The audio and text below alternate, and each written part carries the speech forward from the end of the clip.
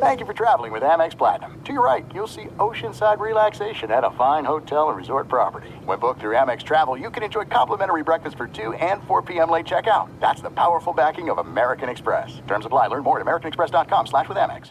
At Bet365, we don't do ordinary. We believe that every sport should be epic. Every home run, every hit, every inning, every play. From the moments that are legendary to the ones that fly under the radar. See for yourself when you sign up today and get $150 in bonus bets when you bet just $5. Whatever the sport, whatever the moment, it's never ordinary at Bet365. 21 plus only. Must be present in Ohio. If you or someone you know has a gambling problem and wants help, call 1-800-GAMBLER. Terms and conditions apply. The 2024 presidential campaign features two candidates who are very well known to Americans. And yet, there's complexity at every turn. Criminal trials for one of those candidates. Young voters who are angry. The Campaign Moment podcast from the Washington Post gives you what matters. I'm Aaron Blake, and I'm covering my 10th election cycle. My colleagues and I have insights that you won't find anywhere else. So follow The Campaign Moment right now, wherever you're listening.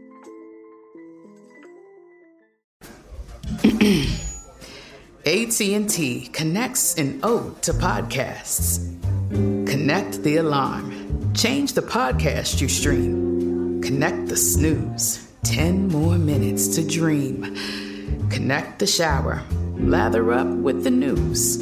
Sports talk, comedians, or movie reviews. Connect with that 3-hour philosophy show. Change the drive into work in traffic so slow. Connect the dishes to voices that glow. Thank you to the geniuses of spoken audio. Connect the stories. Change your perspective. Connecting changes everything. AT&T.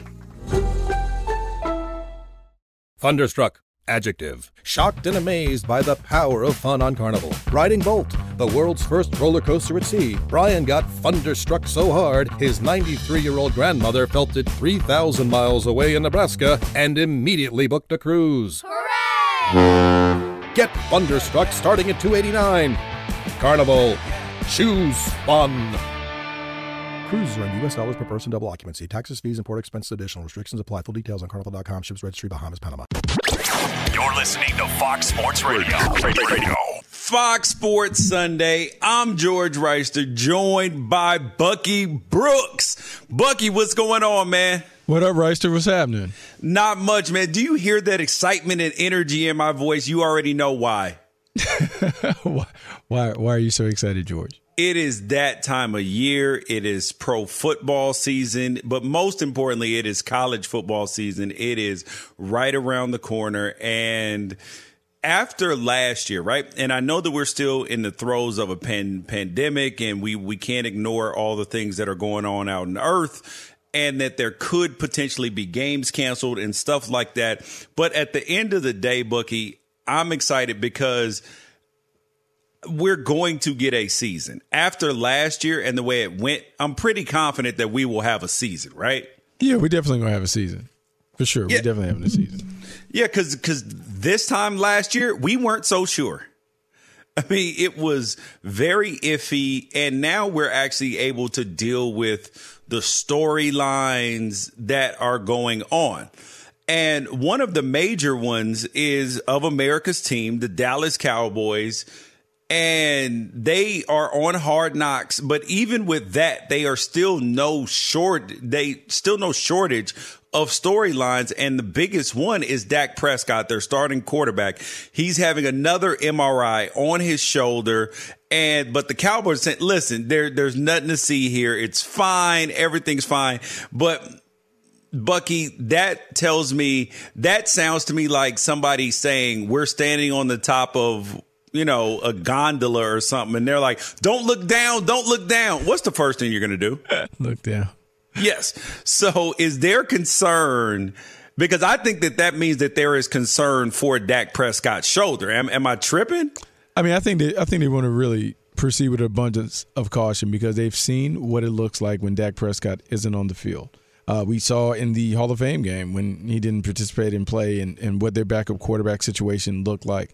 And so I think if you're Mike McCartney and you're Jerry Jones and you're those guys, you're trying to make sure that Dak Prescott is going to be available for all 17. So you want to just check it out and check it out again and make sure it's progressing the way it should be. So what is your level of concern? Because from a scale from 1 to, houses burning down is a 10. I am I'm probably higher than most. I think I'm at a 6.5, a 7 in terms of Dak being ready for week 1. A 6.5 or 7 because you get an MRI, but when you go for a second MRI in a short period of time, that either means they didn't find what they were looking for. They want to like that there's something that they're trying to uncover or confirm, which scares me with my own personal MRI history. Well, I mean, I get that too, because there's a part of me that you just don't casually go and schedule MRIs, right? That's not something you just go do. Like, hey, I'm going to go just spend about an hour just getting the MRI. So there has to be something that was there, something significant that might have spooked them during training camp. And they're trying to just get another look and see if the plan that they had in place, the rehab plan, is actually going to work. Yeah, and this team, though, Amari Cooper's been hurt. They drafted, an entire defense worth of players. They are Super Bowl or bust. That's their mentality, but is this team really Super Bowl or bust? I mean, the Kansas City Chiefs are Super Bowl or bust. The Tampa Bay Buccaneers are Super Bowl or bust. But the Dallas Cowboys, with the way last season went and the previous seasons, where they've, gone to the wild card, but nothing really more than that, this doesn't feel like Super Bowl or bust to me from what success should look like. Well, I mean, I think it's Super Bowl or bust based on the fact that they just paid the quarterback a ton of money. Offensively, they appear to have an offense that should be top 2 or 3 in the league, just based on his explosiveness, Dak Prescott, and the weapons that they have available to him. CeeDee Lamb, Amari Cooper, Michael Gallup. You think about Ezekiel Elliott, and even Tony Pollard.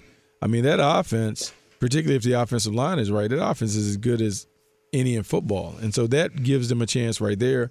And then if Dan Quinn can just take the defense from being horrible to maybe ranking at the middle of the pack, that gives them an opportunity to kind of be in the mix when we talk about the Final Four and those teams. Yeah, and this is the preseason, so we're not going to fully get a full range of, we're not going to see everybody. Teams are running vanilla offense, which means that it's a watered down version of what they run in the regular season. So, from what you have seen, because the Cowboys have played 2 games, does this look like a team that is, poised or moving in the right direction? I mean, I believe they're moving in the right direction. It's hard to assess anything based off of preseason games. Having watched them practice, having listened in and just kind of watched how the players took the coaching points on the practice field on a few different occasions, I believe it's trending in the right direction, particularly on the defense. Young defense is really bought into how Dan Quinn is delivering his message. They really understand the scheme because the scheme is pretty simplistic in its approach, but it's about effort and energy and running to the ball and see if you can knock the ball out and all that other stuff. And so that makes it very easy for a team that has great athletes to play at a high level. Now what we have to do is we have to see how they play in an environment when Dan Quinn is really calling the plays to win it, as opposed to just kind of getting stuff to see on tape. And I watched that first episode of Hard Knocks. Did you get a chance to see it, Bucky? I did see the first episode, yeah. Okay, so you had Jerry Jones up there crying in the press conference, and I thought that was very interesting because I was like, wow, Jerry Jones is up here crying. This felt like when older people, when they realize that they're facing their own mortality, and he's like, wow, maybe I should be appreciating what's going on a little bit more. And I just kind of really felt him there. And it really seemed like a shift from what we had seen from him, for the past, couple decades. Yeah, I mean, I think he understands that, look, man, he's nearing the end of the tunnel, right? And so he wants one more crack at it. They haven't won a Super Bowl since '97. I mean, that's a long time for an owner to win 3 pretty quickly out the gate. And then he's had this long drought where they haven't been able to even advance to a championship game, much less a Super Bowl. And so he is desperate to kind of have that feeling again, feel like the Cowboys are on top of the world. And so I can understand why he is so emotional when people ask him about his team. Yeah, this is a team that I think is obviously, that people have high hopes for.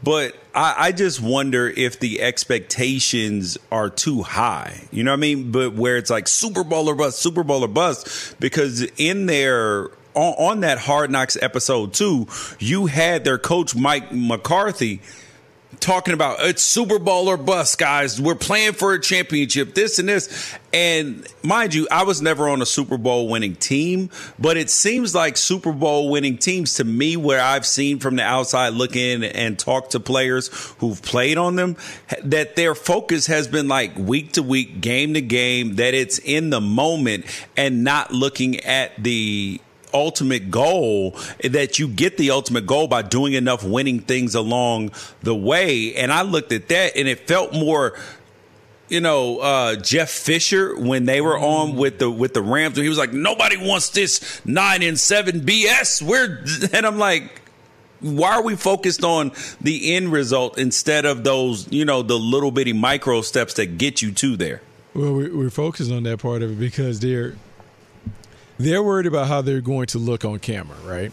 We have seen when you have a Hard Knocks series and you don't look like you're prepared to be the leader of the team, you look like you're incompetent at your job, all the criticism and the bows and arrows that come your way, i.e. Hugh Jackson and all this stuff when he was with the Browns, and people talked about how he just didn't look like he was a leader, that the other guys looked like they were more the head coach than anything, Ty Haley and Greg Williams and those guys. And so I think part of what Mike McCarthy wants to do is he wants to show the fans that he is in charge. And the best way that he can do it is talk about these grandiose plans that they may have for the season, as opposed to what really is what most coaches talk about, the process. It's about, hey, can we be the best team on the field today, and then tomorrow, and the next day, and on and on and on, where you stack those days and weeks together, and you look back, and you're like, oh, okay, look at how far we have traveled to get to this point where we are a championship squad.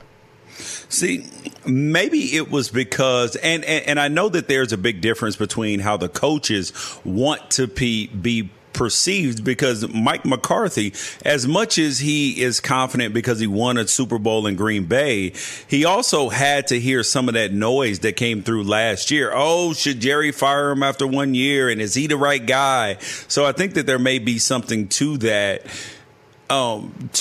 with him, as far as wanting to be perceived a certain way. But as far as the players, when we were on Hard Knocks, I never even thought of that. Not one time. I mean, granted, I was only in my, I think, second year. I never one time considered how I was going to look on television. Now, in hindsight, though, there were some pictures that came out that were, where my hair wasn't exactly the way I wanted it. I had braces and everything else, and people have laughed at some of those. But aside, where I've looked at how I looked physically, and I was like, well, maybe I should have cared a little bit more since we were going to be on Hard Knocks. What team were you with? Ooh. Jacksonville. Jacksonville was on Hard Knocks? Yes, when we were really? But that was the year that I think it moved to NFL Network or something. It was the 1 year, I think, that it wasn't on HBO. It was on, they still did it. The cameras were there every single day, but it was on NFL Network that year. Was that Coughlin or was that Jack Del Rio? Jack Del Rio. Okay. Yeah, I didn't know the Wars were on. I missed that there, George, but here's what I think happens, because everyone has told me that has participated in it. Like, yeah, you get used to the cameras being there, but you're always aware that you're on camera. Yes. And some people may take that as an opportunity to maybe try and leverage it for things down the line. TV opportunity, let me show my personality. Maybe some people will like me and give me opportunities after I'm done with ball. I just think it's a very weird dynamic, because when you're in training camp as you know, like it's Groundhog Day. Yep. And depending on what your station in life is in terms of where you stack on the team, it's either a lot of fun for you because you're not really doing a whole lot. It's just kind of like summer camp, or it is a grind and you're in the crucible trying to figure out what am I going to do and how am I going to make this, because they say don't count the numbers, but I'm counting 12 DBs in the DB room and I know they're only keeping 8. I was never in that position where I was close to getting cut, so I didn't worry about that. But as far as players trying to leverage their brand, the guy who did it best and started that on Hard Knocks was Chad Johnson. And that was he was the best. Yeah, and had I seen that, but his was after hours. Had I seen that before? Oh my God. There are some things that are too good to keep a secret. Like how your Amex Platinum card helps you have the perfect trip. I'd like to check into the Centurion Lounge. Or how it seems like you always get those hard to snag tables. Ooh, yum. And how you get the most out of select can't-miss events. With access to the Centurion Lounge, Resi Priority Notified, and Amex card member benefits at select events, you'll have to share. That's the powerful backing of American Express. Terms apply. Learn more at americanexpress.com/withAmex. At Bet365, we don't do ordinary. We believe that every sport should be epic. Every home run, every hit, every inning, every play. From the moments that are legendary to the ones that fly under the radar. See for yourself when you sign up today and get $150 in bonus bets when you bet just $5. Whatever the sport, whatever the moment, it's never ordinary at Bet365. 21 plus only. Must be present in Ohio. If you or someone you know has a gambling problem and wants help, call 1-800-GAMBLER. Terms and conditions apply. There's a lot happening these days, but I have just the thing to get you up to speed on what matters without taking too much of your time. The 7 from the Washington Post is a podcast that gives you the 7 most important and interesting stories, and we always try to save room for something fun. You get it all in about 7 minutes or less. I'm Hannah Jewell. I'll get you caught up with the 7 every weekday. So follow the 7 right now. The wait is over. The Chi is back on Paramount Plus, and the stakes have never been higher. Everything changes on the South Side when a new threat comes to power in the Showtime original series from Emmy winner Lena Waithe. Battle lines will be drawn, alliances will shift, and danger lies around every corner, leaving everyone to wonder who they can trust. Visit ParamountPlus.com/The Chi to get a 50% discount off the Paramount Plus with Showtime annual plan. Offer ends July 14th. Subscription auto-renews. Restrictions apply. God, dude, I would have came out looking like a star. Rah-rah. Yeah, and I mean, and thinking about that, George, just think about he was streaming like 5-6 years before people were even doing that kind of stuff. He was really on top of it. Yep, no, it pays to be an early adopter. But you guys, this is Fox Sports Sunday. I'm George Reister. He's Bucky Brooks. And when we come back, we will be joined by Fox Sports Radio NFL insider Adam Kaplan. And that's up next here on Fox Sports Sunday. For me, trading isn't just a hobby. Right, it's your future. Yeah, so I need a platform that takes trading as seriously as I do. That makes sense. Well, with a community of traders that share strategies right on the platform, we can help you build the future you've been working towards. Thinkorswim by TD Ameritrade. Here on Fox Sports Sunday, I'm George Reister with Bucky Brooks, and now we are joined by Fox Sports Radio NFL insider and host of the Inside the Birds podcast, Mr. Adam Kaplan. Welcome to the show. Guys, good to be with you as always. Man, I'm excited. It is football season. Yesterday we got a chance to see Trey Lance. We got a chance to see Justin Fields, and the rest of the rookie quarterbacks as well. From what you've heard, who had the best day, and do any of them, the ones that are in battles, have a chance to start?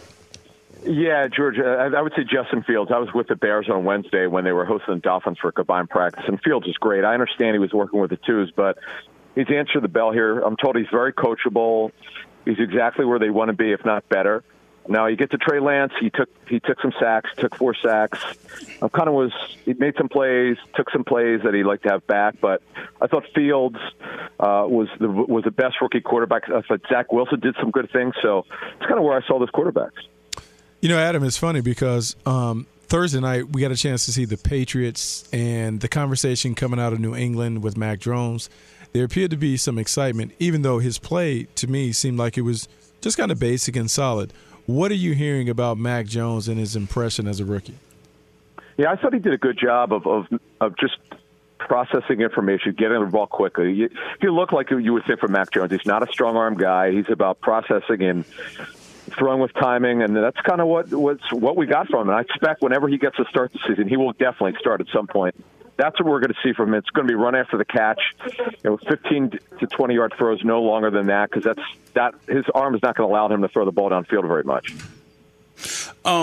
The Jacksonville Jaguars, they just traded Joe Schobert to the Steelers, and they signed him last offseason, and he's been a good linebacker. I have been looking at Urban Meyer with a side eye already. What was this move about?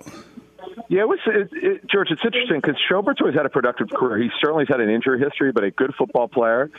The Steelers were a team that was very aggressive in trying to trade for him. They're looking to upgrade at inside linebacker. And the Jaguars, not that they need any cap space, but that's what they're going to save here. They didn't get much back. Think about it. All they're getting is a 6th-round pick back from a bona fide starting middle linebacker who will play in the 34 of the Steelers. And the Jaguars are looking at younger players. They're going to get younger. They've made some moves. Urban Meyer's personnel controls kind of flipped the roster a little bit. Yeah, it was interesting to see Joe Schobert kind of jettison out of there. Obviously, the big game last night was everyone wanted to see Jordan Love. Got a chance to see him throw a touchdown pass and kind of move the offense up and down the field a little bit. He got dinged up a little bit. What are you hearing about the reports coming out of Green Bay on how they felt about his debut? Good, yeah. He has a minor injury, but yeah, he's had an interesting camp, and quite frankly, he's definitely made some progress as I understand it. Look, we kind of know where this situation's headed. We know Aaron Rodgers is the starter this season.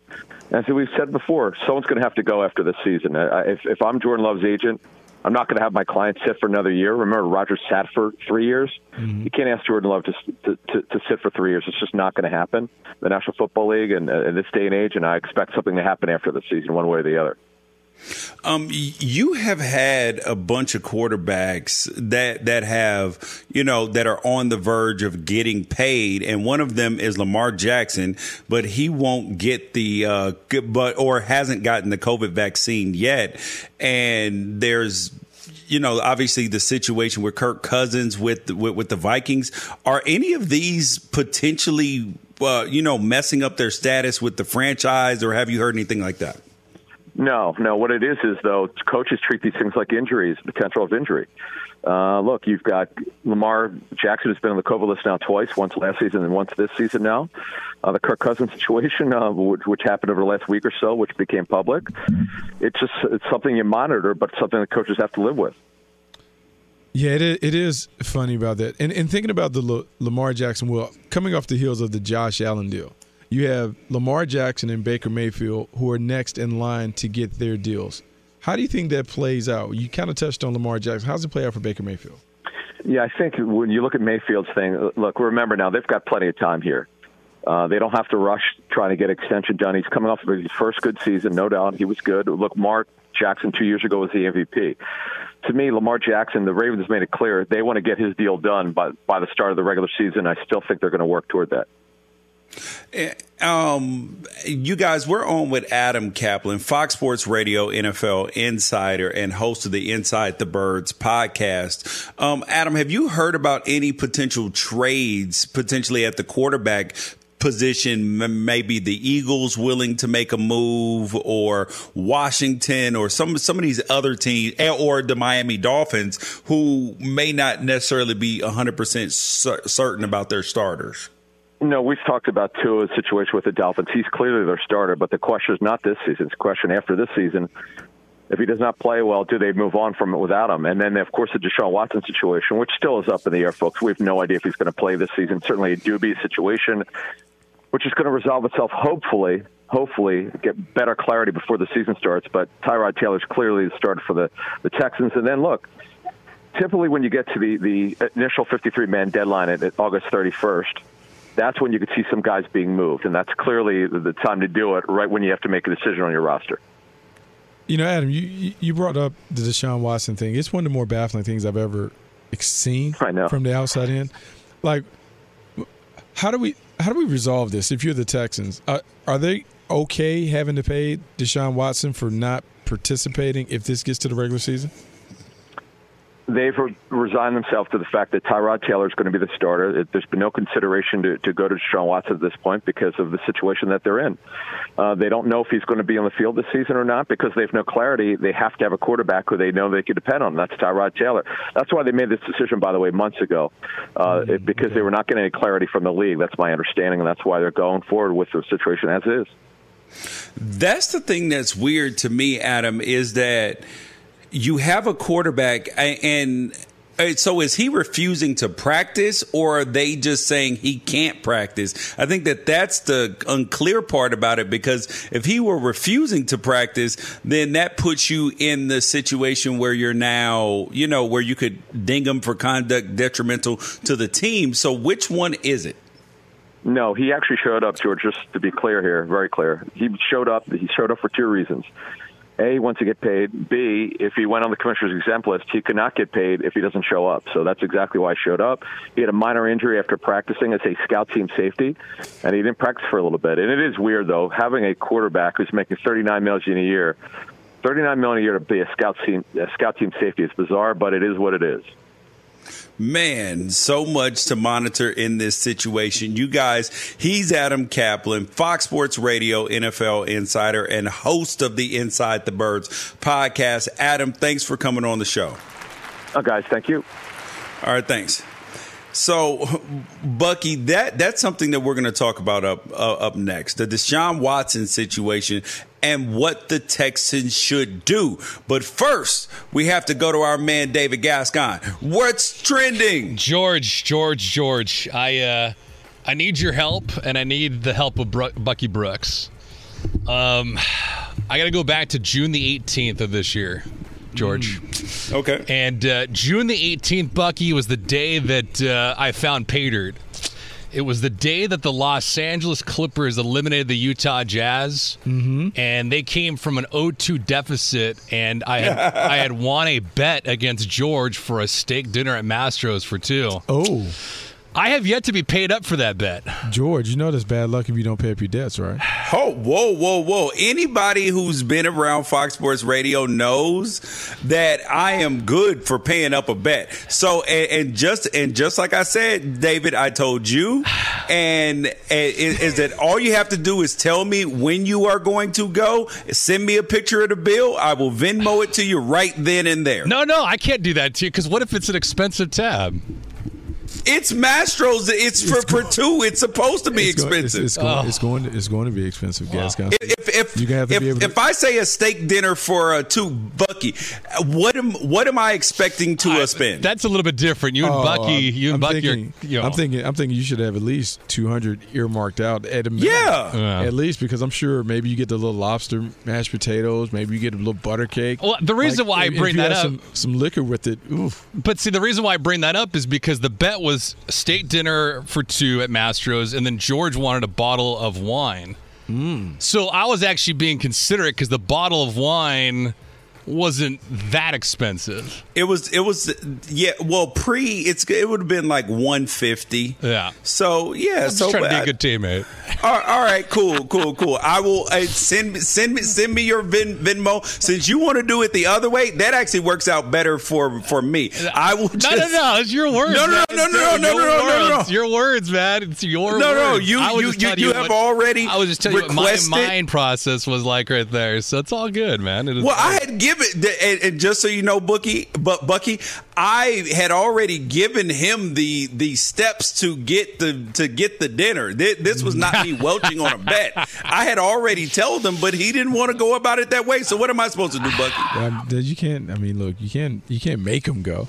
I know, but I can't hit him up in the middle of the night and be like, "Yo, George, it's 11 o'clock, 12 o'clock at night." That's a late dinner. Yeah, well, you know, I mean, you're not able to go to the movies after 7-course meal, man. A 7-course meal. Where are you going to Providence? Go to Mastro's in Malibu, man. You got the surf and turf, baby. Oh my God, Bucky, I know you were busy yesterday with Jacksonville, that game that you were calling.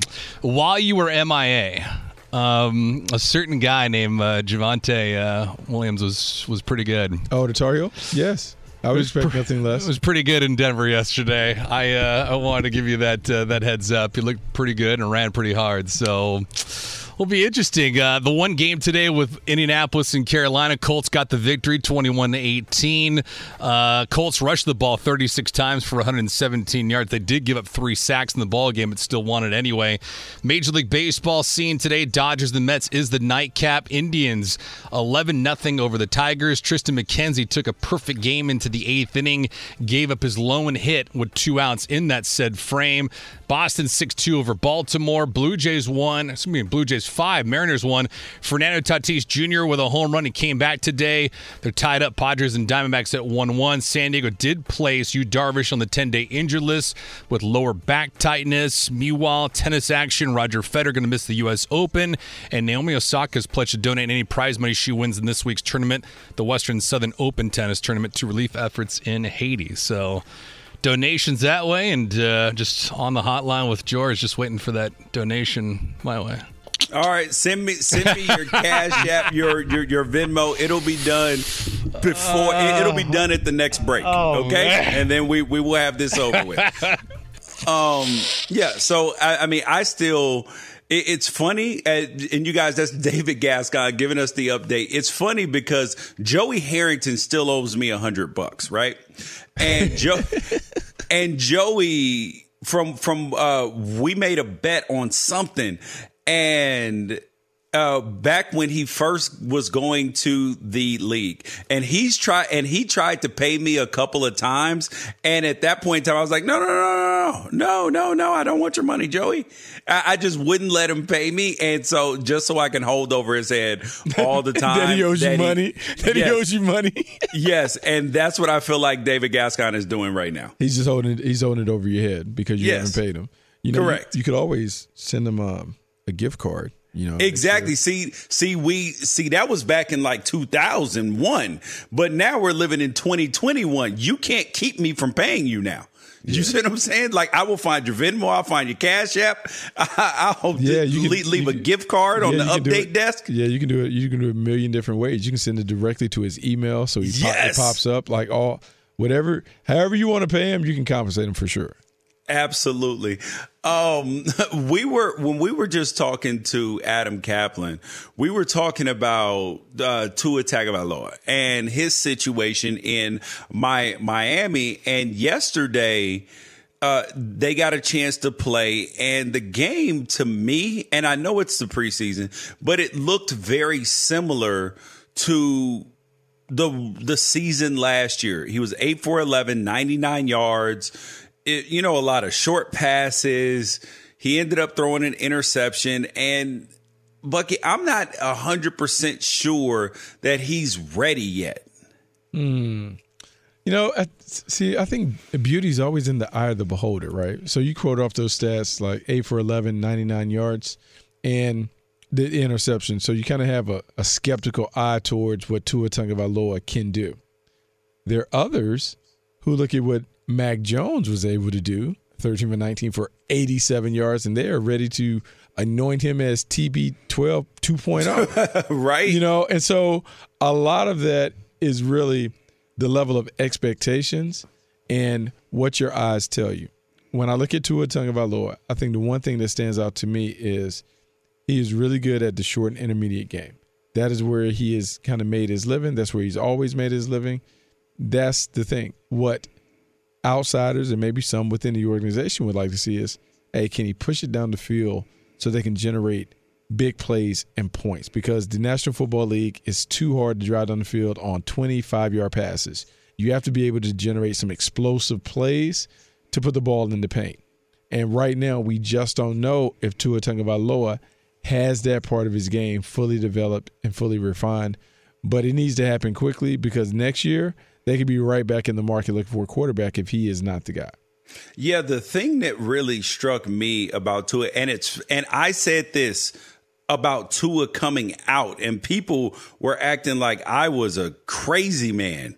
I said the one thing that I have a question about Tua is that when he was at Alabama, every throw didn't matter because their defense was so good and because his wide receivers were so fantastic. They were so much better than the defenders that they were playing against. He had 4 first-round draft picks he was throwing to, so they were always open. So the windows were not nearly as tight as they were in the NFL. And I questioned whether he was going to be willing to, to fit them in and be willing to, throw when every throw matters at such a higher level because it's not mismatches on the field. And now it seems, Bucky, that it's coming true. Yeah, I mean, some of that is challenging, right? The challenging evaluation when you're dealing with quarterbacks is determining the level of the talent of the quarterback and how much he's impacted by the pieces around him. In Alabama, and you can make this argument for all the quarterbacks that have come out of there, but we'll use Tua and Mac Jones respectively. You have a talented offensive line where you had a couple of first-round picks that they played with. You have all those wide receivers, a total of, 4 first-round pass catches they've had the last couple years. You have the greatest college football coach to ever do it in Nick Saban. You have a defense that typically is lights out, so you don't have to worry about, if we have a couple three and outs, our defense won't hold. And so you play differently, right? You play differently based on those circumstances and situations, knowing how you can approach the game. That has been the challenge when it comes to Mac Jones. And I'll say maybe I was a little jaded on Tua Tagovailoa because I've known him for so long since high school that I just believed in the talent. But I think now in retro, maybe we need to look back at Alabama, the machine, and maybe we do give too much credit to the quarterback because the machine has rolled, but Alabama has yet to produce a high-end NFL quarterback. Well, and it's like Tua's not short on talent, but I think that the situation probably hurt him. You know, because if you look at Kyler Murray when he was at Oklahoma, every throw mattered because their defense wasn't as good. So every throw was, a high impact throw, especially when they're playing in Big 12 games, bowl games, all of that stuff. And the same thing for a lot of the other quarterbacks who have come out. They can't afford to, spin around and throw a ball up and know that Jerry Jeudy's going to come down and catch it. Knowing that Devontae Smith is going to, that he's going to one hand back it in the back of the end zone like Mac Jones had the ability to do. Like, you don't have that opportunity. And so it's not that Tua is short on talent. I think that the situation can actually make it, too easy on you when you're in college, and then that doesn't necessarily translate over into the NFL. Yeah, that's a great point because at some point, George, with everybody, you want to see how they handle a little adversity. How does he handle when things aren't going right, when his left tackle is getting whooped down after down after down? Can he handle feeling the pressure coming on him? How does he handle if he has to get in a shootout and his defense can't get a stop? And he has to be pushed the envelope a little bit, and he has to be more aggressive when it comes to those downfield throws.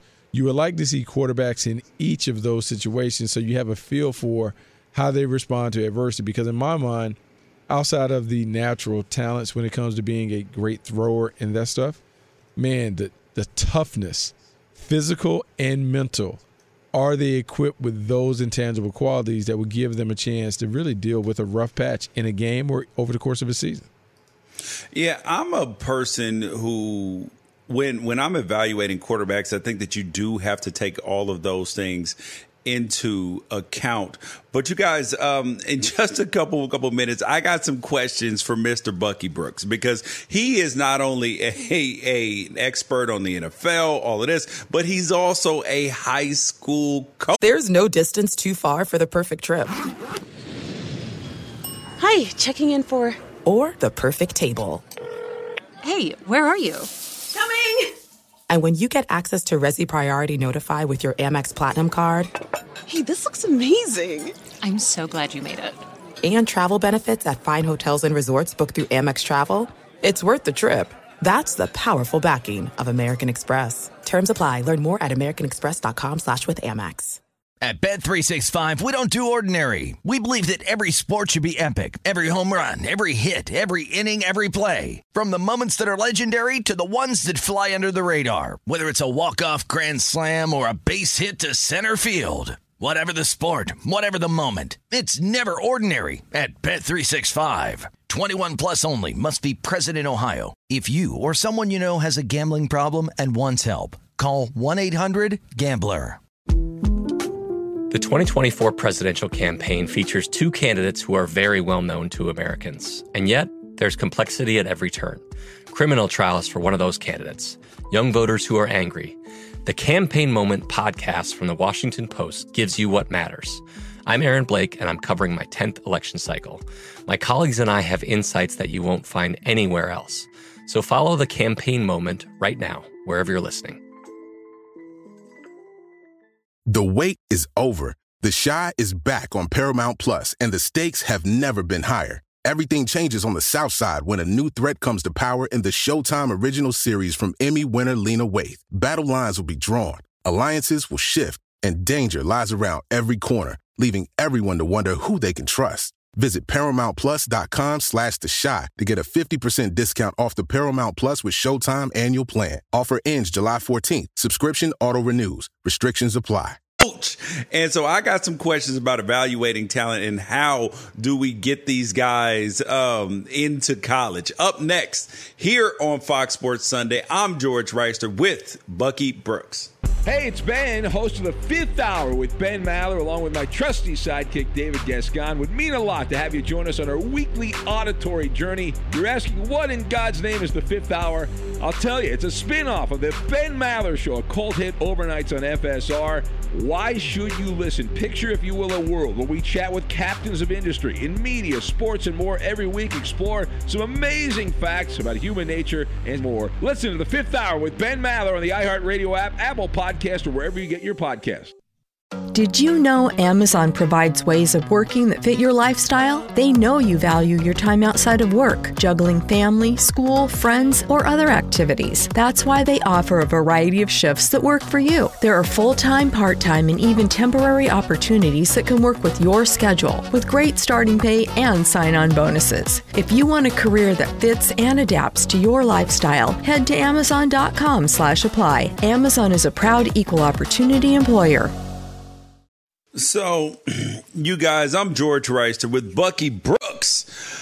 So, Bucky, you're a high school football coach, and we've talked about this privately, but you run and essentially like a triple option wing T, right? Yeah, double wing. So it's not exactly like what Army and Air Force and those teams run, but to give a visual picture, in a way, that's how we play.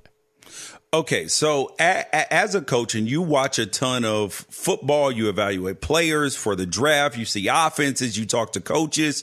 So when you are a coach, how do you decide, like, this is the offense that I'm going to run? Like, this is the style of play where, like, people have taken what Bill Walsh did with the West Coast offense, where it's kind of dink and dunk, short passes, all of that, which has influenced people like John Gruden. Or you have an air raid like with Cliff Kingsbury and some other people, run and shoot. Like, how are you a coach and you decide, okay, here is where I'm going to lay my foundation with as a coach? I think what you have to do is you have to understand the talent that you have on your roster. You have to understand the talent that you can get. We're in Southern California, where in high school, depending on where you are, if you're a private school, then you can go and maybe recruit and entice guys to come. But if you're a public school, you're kind of beholden to the kids that are in the neighborhood. And so what is in your neighborhood? Can you get a quarterback? If you can't get a quarterback, how can you function and build a consistent team? So a lot of your decisions are driven by what you have at your disposal. If you have elite talent, then you can do whatever it is that you want to do. But if you don't have elite players that are consistently coming to your school, you have to kind of be a little more systematic to give yourself the best opportunity to win. So if a Division I quarterback was in the neighborhood and he walks in the door, are you changing your offense and the way you do things? I would throw it more, but then the thing you have to do now is, can I fend them off for the private schools that are sniffing around when I get one? Because if I have one, then can I keep one? Because you've seen the transfers and how everyone goes and quarterbacks go to 4 different schools over 4 years. It's how can I maintain the stability of the program while also trying to elevate a player to give him the best opportunity, not only help our team win, but to get out and do the things that he wants to do. Sometimes that's a challenge that is hard because the private schools or some of the other schools in the area maybe have more resources, or maybe they play on a bigger stage and the parents and the kids want to be on the big stage because they believe that will lead to more opportunity. There are a lot of little agendas that you're having to deal with when you're coaching, trying to make those decisions. See, Bucky, I think that people initially, when they look at college, right, and then players were able to transfer and all that, that they thought that this was something new. But high schools have been dealing with this for quite some time in terms of how do you keep players? How do you develop players? So what have you seen in your experience from that aspect of it, where people think that that this is college guys moving around, it's bad for the game, but this is actually a trickle up effect, right? It is a trickle-up effect because high school is like that. Like, it's very much a product of, we'll say in basketball, the AAU culture, where everyone is bouncing around looking for the best individual situation for them. So it's not necessarily about the team. It's about, well, what can I do to leverage myself to give myself an opportunity to get a college scholarship or whatever it is that they desire at the next level. And so moms and dads and kids and sometimes they're 7-on-7 coaches or their private trainers are always looking for the best deal. And it makes it really hard to live in that world because now if you have 60 kids on the team and you have a handful of those kids that are really talented, but they have kind of like that team around them that's moving and shaking and trying to maneuver, that impacts you. That impacts how you call the game because you're like, man, Johnny only has 8 touches and, Raheem has 6 and Scotty has 5 and, man, I don't want to get the phone call on Saturday. That's a lot to manage, George. And you've seen it like some of these top schools that have a lot of talent. Man, it doesn't matter. They're undefeated, but the parents are unhappy because they feel like their kid hasn't gotten enough shine. Oh, you think I don't know? It's a lot. It's a lot to deal with. You know where my kid goes to school. I do. I didn't know if we wanted to name it on air, so that's why I was like, you know what I mean, though. Yeah. Yes. It's a challenge. It's a challenge. And what I've also learned, because I didn't necessarily do this for my son, hey man, the squeaky wheel gets the grease. Yep. And that goes against everything that I believe in. Everything that I believe in is about, it's a meritocracy. You got to work, this and that. Daddy's going to stay out of it. I've already lived my thing. But if you don't go and knock on those doors and say, hey, my guy's not getting enough shine, I need more from him, your kid would get left in the back. Now, Bucky, you are 100% about that. And that's something that I had to learn and be okay with because it made me feel some kind of way at first. I was like, hold up. But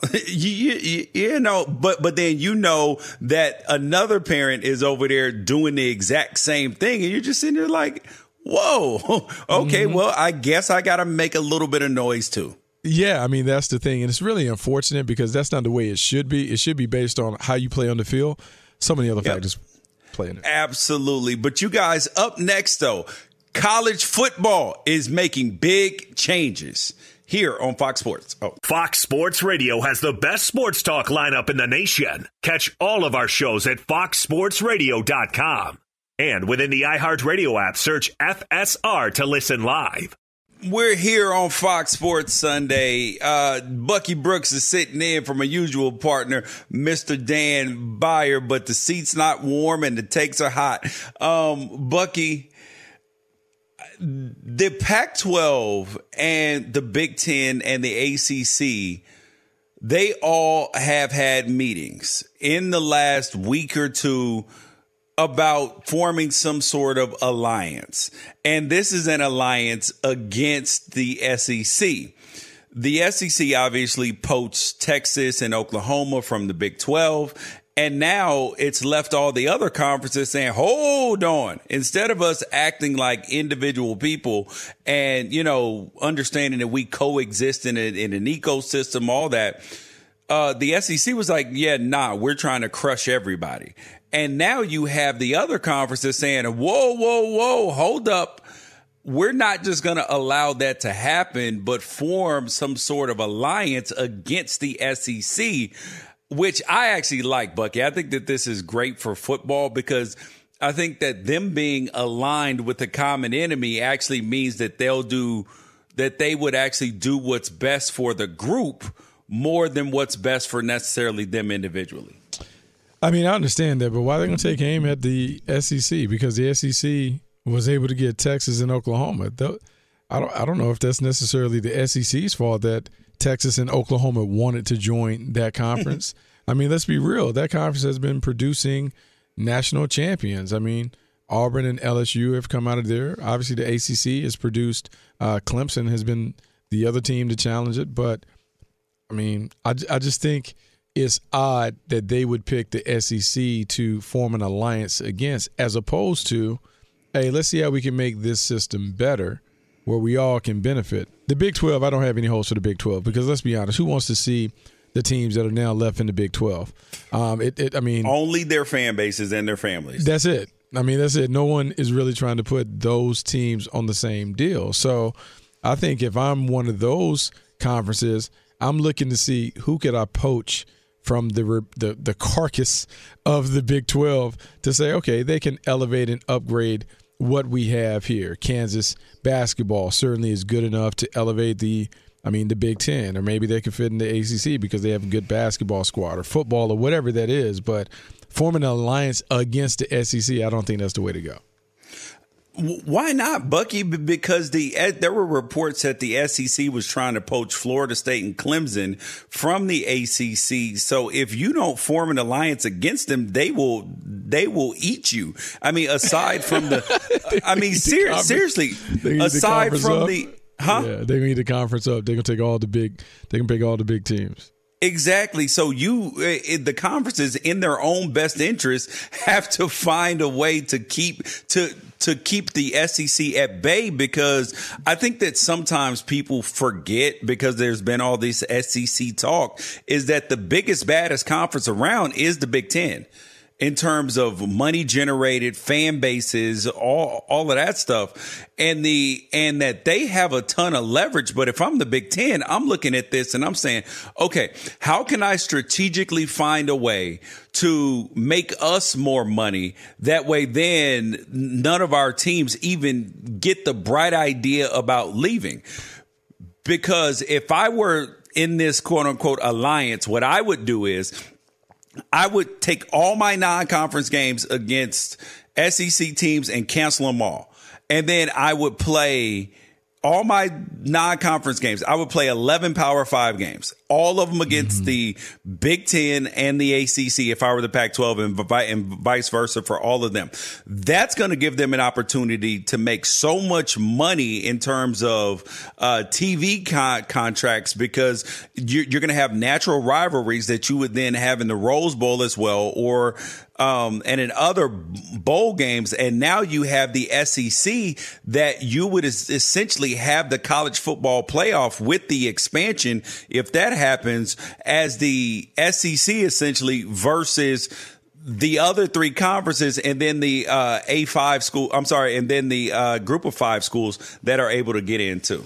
Yeah, I mean, I understand exactly what you're talking about, because what we all would like to see is you want to see more games, more meaningful games throughout the course of the season. And so let's take away those early season contests where you're playing against a cupcake and we go out there and the score is 65-10. You paid them, you cut them the check so they can take tail kicking, and then they're gone. I would like to see more competitive games with the top teams playing throughout the year. I think the funny thing when you brought up that SEC was maybe targeting Clemson and Florida State, I think if I am, and this goes above the AD, but if I am a president or I'm somebody looking at that, if we go to the SEC, are we going to be able to win it?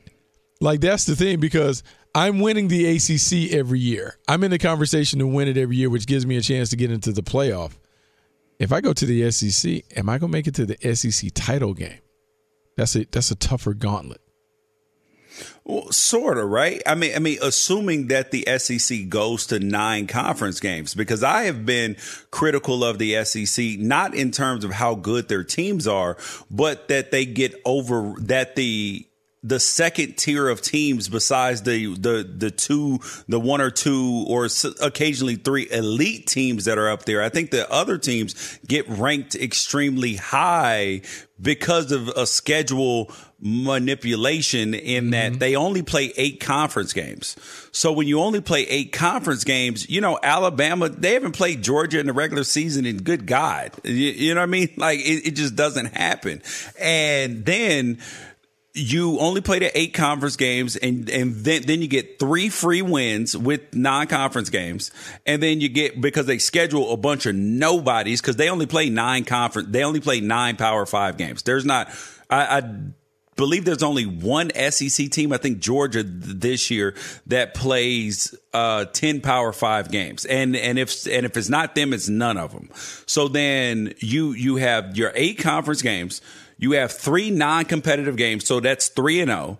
And then you have a Power 5 game, which sometimes is good, sometimes it's bad, depending on how good the team is, because teams go up and down. So now you have those 8 conference games, which they have 14 teams. So you're obviously not playing everybody. So you're playing schedule roulette. And then when they get to November and they schedule those November cupcakes, while the other conferences are playing teams within their conference that may be ranked in the 20s, 13 versus 18, then one of those teams has to lose. So then one of them falls out of top 25, and then SEC teams played against nobody. And then they move up to 8-2 on the season instead of 7-3 because they didn't play a good team. So they're 8-2. And then all of a sudden at the end of the season, you have, on one weekend, you got 10 versus 12, 8 versus 16, and 1 versus 3. And you're like, it's because of the schedule that has helped them, Bucky. I mean, the schedule, they certainly have pencil whipped the schedule a little bit to put them in favorable spots. And it doesn't make sense that the SEC only plays 8 in-league games. They should play 9 conference games because you get more of the meat of the schedule. I would like to see I'll be honest with you. I kind of like the way it was during the pandemic year because you had to play everybody within your conference. Mm-hmm. To me, if you're going to win the league. Yep. Like, play the teams in the league. Even if there's some of those teams that aren't as good, play everybody within the league. Maybe 1, maybe 2 I would give you non-conference. But I want to see you dominate your conference. Like, that's the whole deal. Can you walk the line? And then if it came to the playoffs, I would like the conference champions to automatically be put in that mix. I don't think, look, I like the idea of 12 teams, but I think the simple way is that there are 5 Power 5 conferences. Okay, 5 champions, 3 at large. Let's go play. Thank you. It's not that hard for me. But Bucky, you could not be more on point. The only other thing that I would add to it is I would give an automatic berth to the highest ranked non-Power 5 team.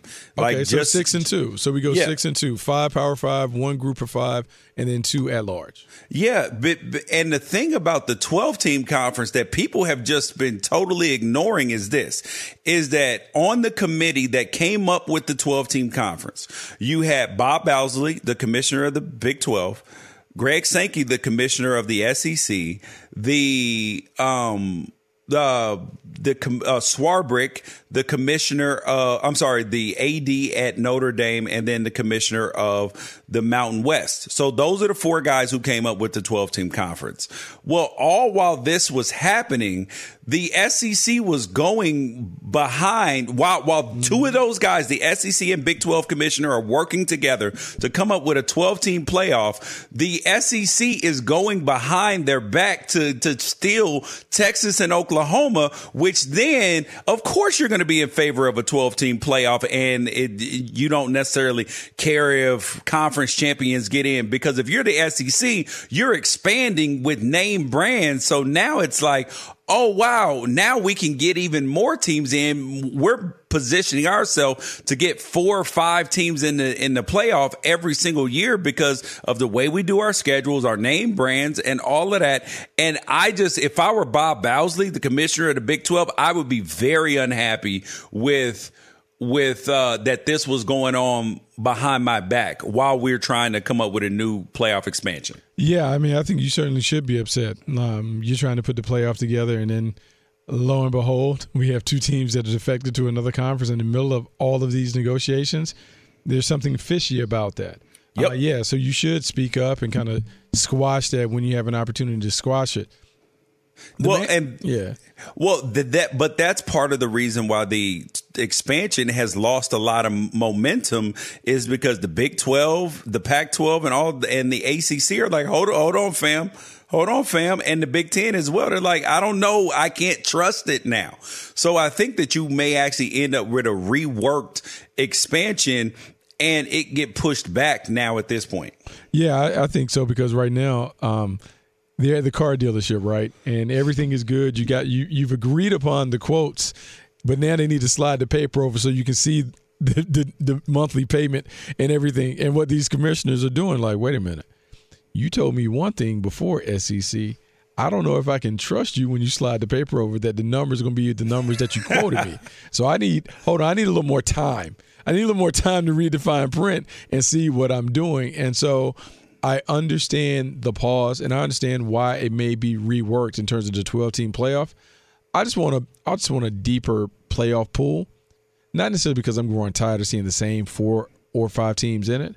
I just would like to see different matchups before we get to the 4 or 5 teams. Yeah, and Bucky, that's part of the reason why I hate 12 is that 12 gives buys to 4 teams. Yeah.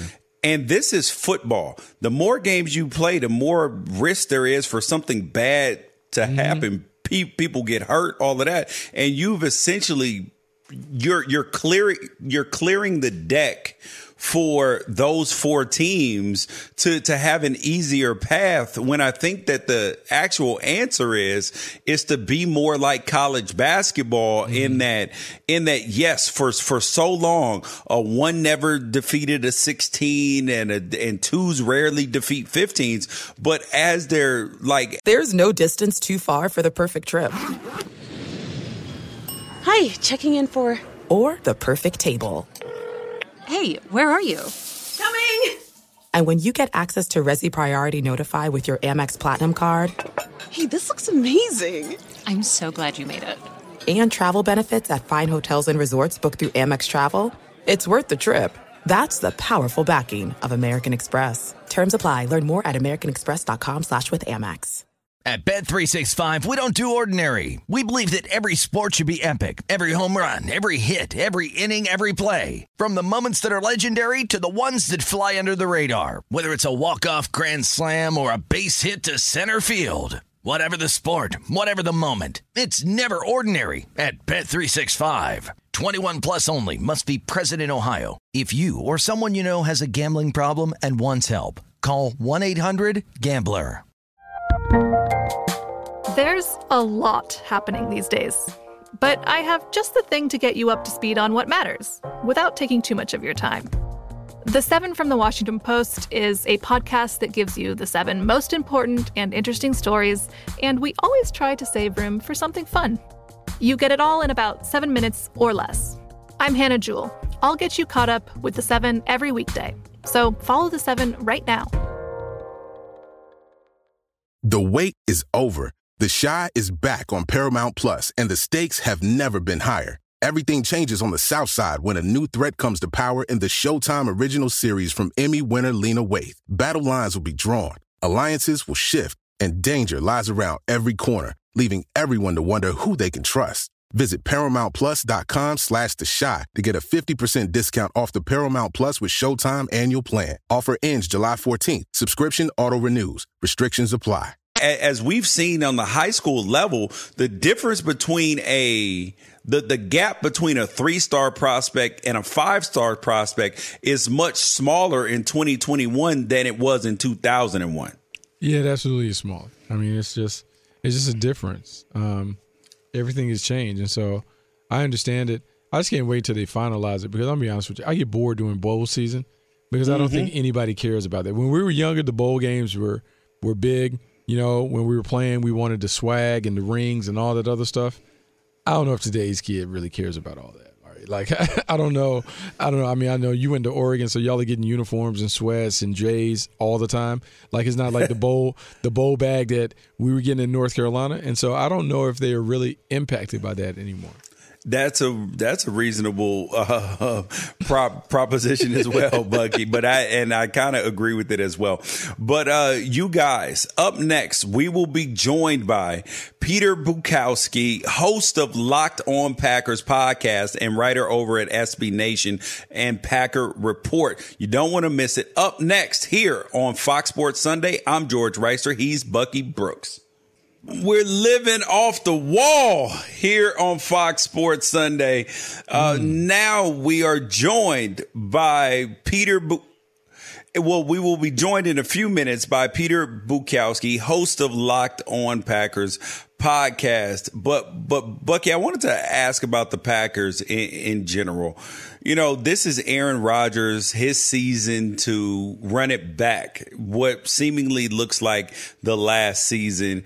And, you know, we know this ahead of time. Is this a good idea to you, or do you think the Packers should have just found a way to get him dealt? No, they shouldn't deal with him. I think what the Packers need to do is hold firm.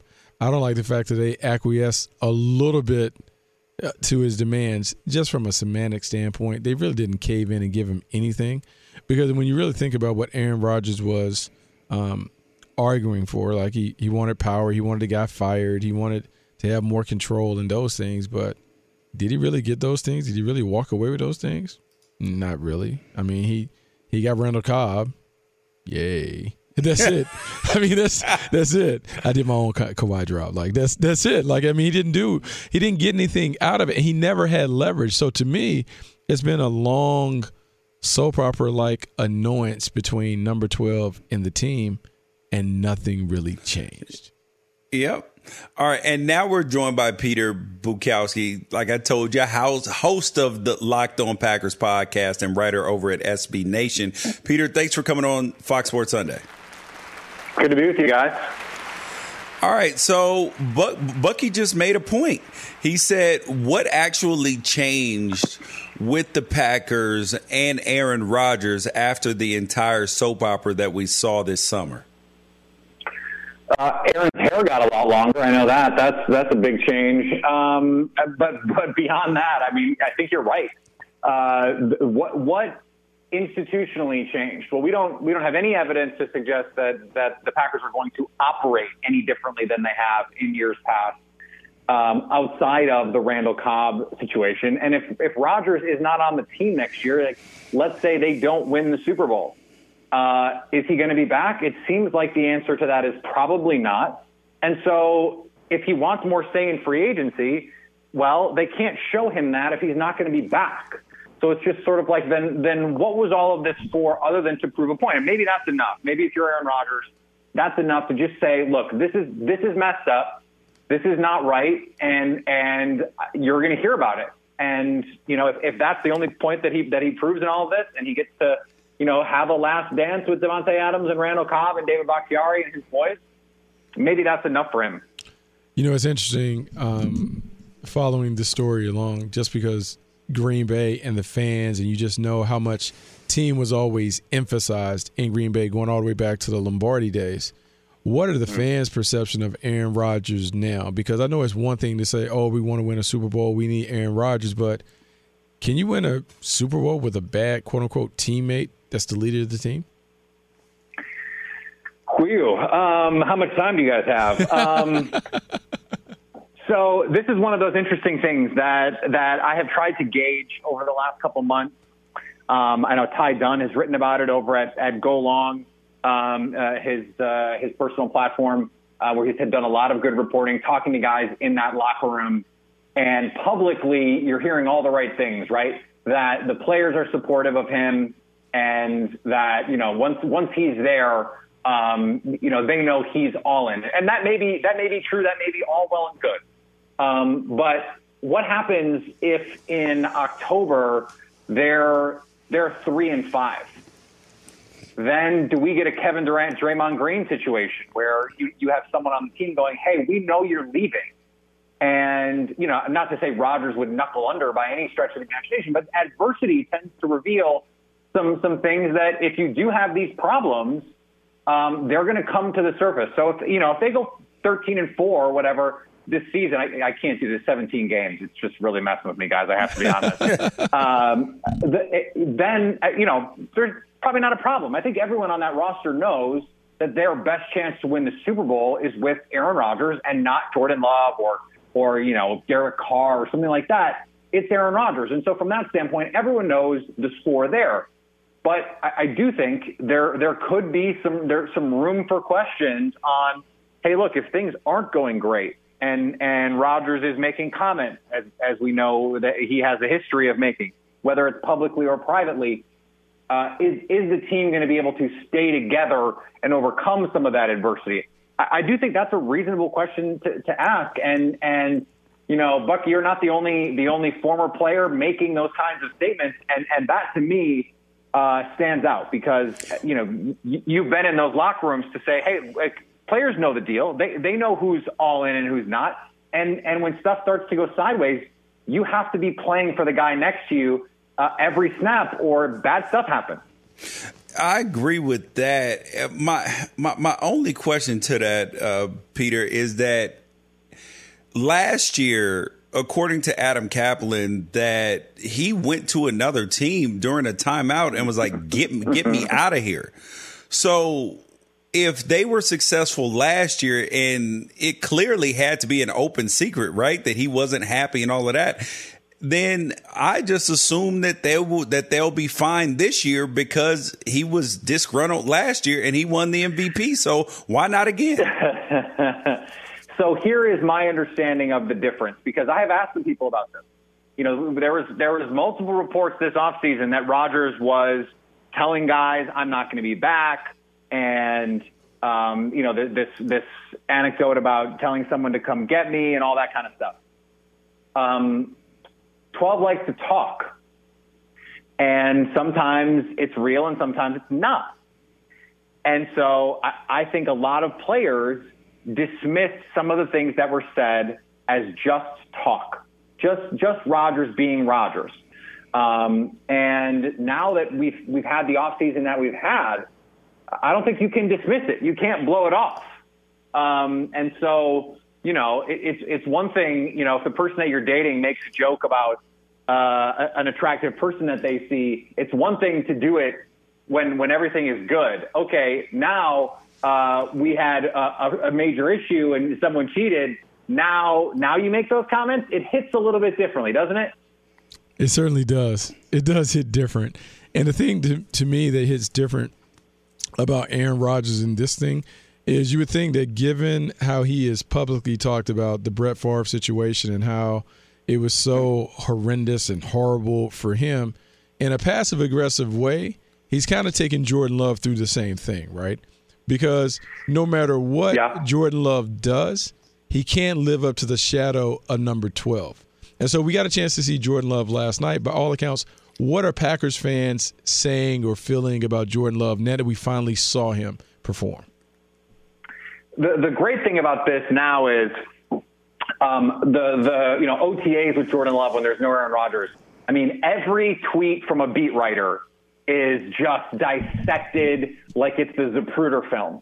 And we've got like this deep analyzation of every single snap and throw. Now you can just go out there and let the kid play because we know at least this year he's just going to watch and he's just going to learn. And we're hearing all the right things. Aaron Rodgers, Luke Getsy, the quarterback's coach, spoke about it today. Every time Jordan Love is coming off the field, Aaron Rodgers is saying, hey, think about this. Not big stuff, just like, hey, watch your footwork on this.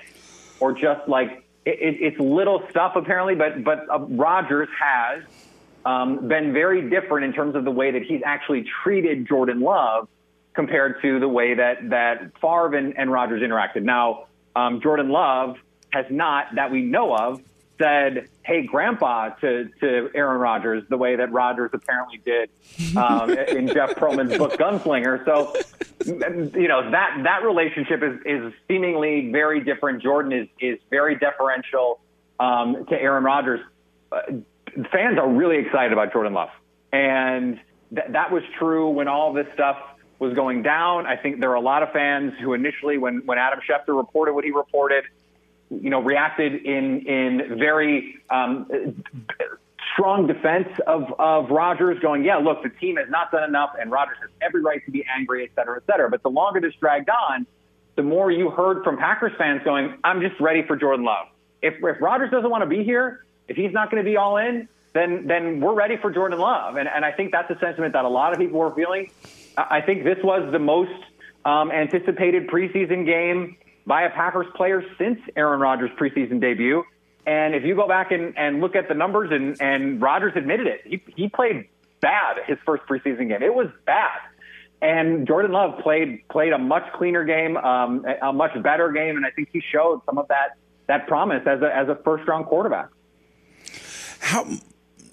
How much do you think that Jordan Love and his representation are going to be willing to let him sit another season, especially with the unsurety of Aaron Rodgers' contract and him coming back? I know Aaron Rodgers sat for 3 years, but this is a different day and age with first-round draft picks. Do you think that they're going to be asking to make a move prior to the season being over?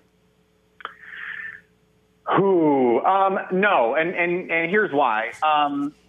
They might not have to wait much longer past this season to have clarity on the future.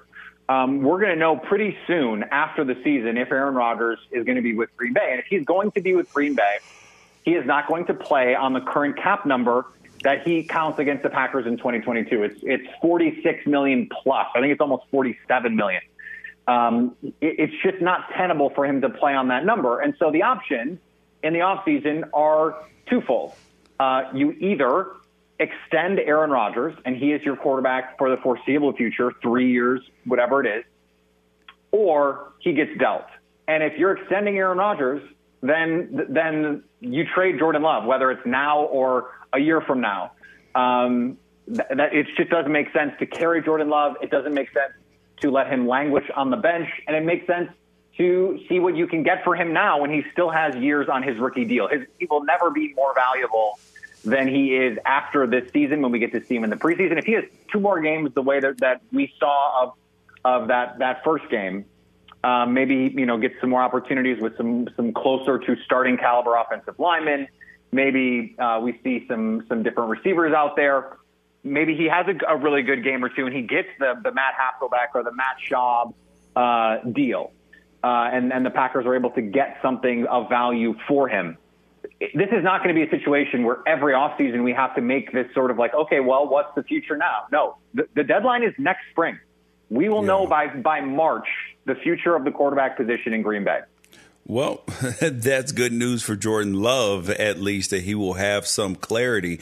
You guys, he's Peter Bukowski, host of Locked On Packers podcast and writer over at SB Nation and Packer Report. Peter, thanks for coming on the show. Anytime, guys. Appreciate it. All right, thanks. You guys, up next, even though Dan Beyer is gone, the show does not stop. Easy as 1, 2, 3, 4. Up next here on Fox Sports Sunday, I'm George Reister with Bucky Brooks. Oh, but first we have to go to Mr. David Gascon. What's trending, sir? Man, week in and week out, you're forgetting all about me, George. Forget about me since the middle of June. Listen. Last hour you were talking trash to me, so it was just innocent, quote unquote innocent mistake. You know what? It wasn't trash talking. It was more of like an inquiry, like a tactful demand. It was a demand letter. It was more of it was a demand letter for the gift card from Mastro. So he still didn't send me his. Didn't send me his Cash App or his Venmo or anything or his PayPal. He didn't send it. Bucky, he's trying to do me. He just wants to be able to talk about this. I'm telling you. He wants it up front. He doesn't want it post because he may not be able to find you on a Saturday night when it's late. That's exactly it. Yeah. Okay. So I'm just going to send it to him. No problem. He's like, hey, I'm waiting for George so we can pay the meal, babe. So he needs the money up front. So, you might say it's a demand, Bucky. I would call it an invoice. George, I'm looking for that wisdom there. You are that light, man. You're the lighthouse. So, how about this, fellas? I know we talked a lot of National Football League today, but Major League Baseball, Fernando Tatis has returned to the diamond for the Padres. He's got 2 home runs. San Diego leading in the desert right now. 4-2 is the score. Angels 2-1 over the Astros right now. San Francisco is 33 games over 500, and they lead Colorado right now 5-2. That's the bottom half of the 7th inning from the Bay Area. Yankees win in Chicago against the White Sox. Reds do as well in Philadelphia. Dodgers and Mets from Queens. That is the nightcap at 7 o'clock Eastern. As far as that one preseason game, Colts and Panthers, Indy wins at 21-18. Jacob Eason was 15-21 for 183 yards in the affair, was sacked 3 times. In fact, lost a fumble as well. P.J. Walker for Carolina, 10-21, 161, and a touchdown of his own. Bucky, when do your troops get underway? When does we had a scrimmage last Thursday. It kicks off Friday. Oh, my. Friday, 7 o'clock. Us too. Week 0, huh? I'm excited. Right, we got Jay Sarah this week. All right, wait, you got Sierra Canyon? Yes. Oh, I'll be calling that game on Friday night. Oh, hey, be careful, George. Oh, boy, George. Be careful, George. He's going to what? He probably won't. I will make sure you will not be able to keep me from paying you then, buddy. I'm walking right in the booth. Man. You will be at Pierce College. I know exactly where you will be at, sir. You will not be able to avoid me. Might be talking about some wager that was not paid back in June on that call. So,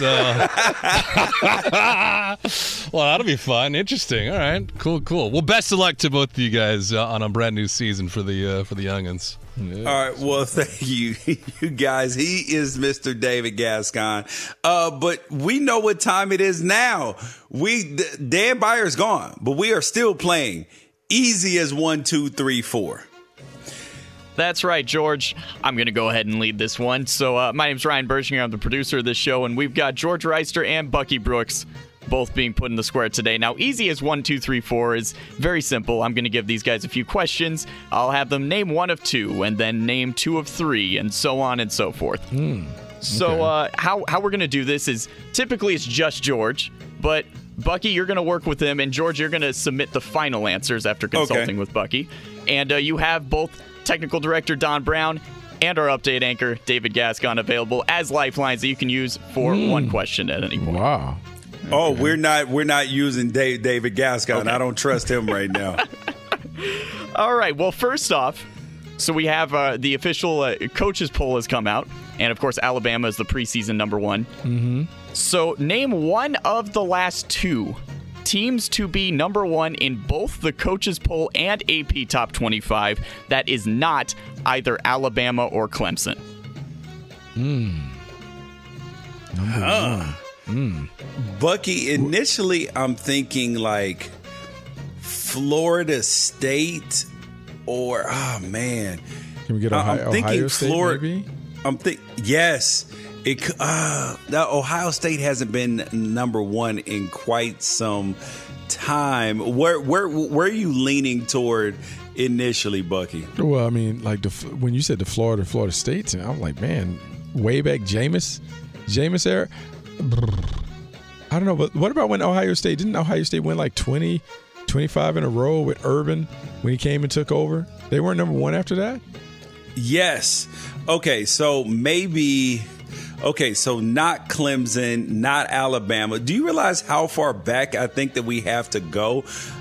I think you are very reasonable, Bucky, with Ohio State. So I'm going to go with Ohio State, final answer. All right. Show me Ohio State. That's right, yes. Ohio State was number 1 in both the polls in 2015 in the preseason. And yes, Florida State was the other one in 2014. Yes! Oh, okay. See, we two heads working together. It works out well. Perfect. All right, and now that we've got the NFL preseason underway, that means for me, what I'm most excited about is it is fantasy football time.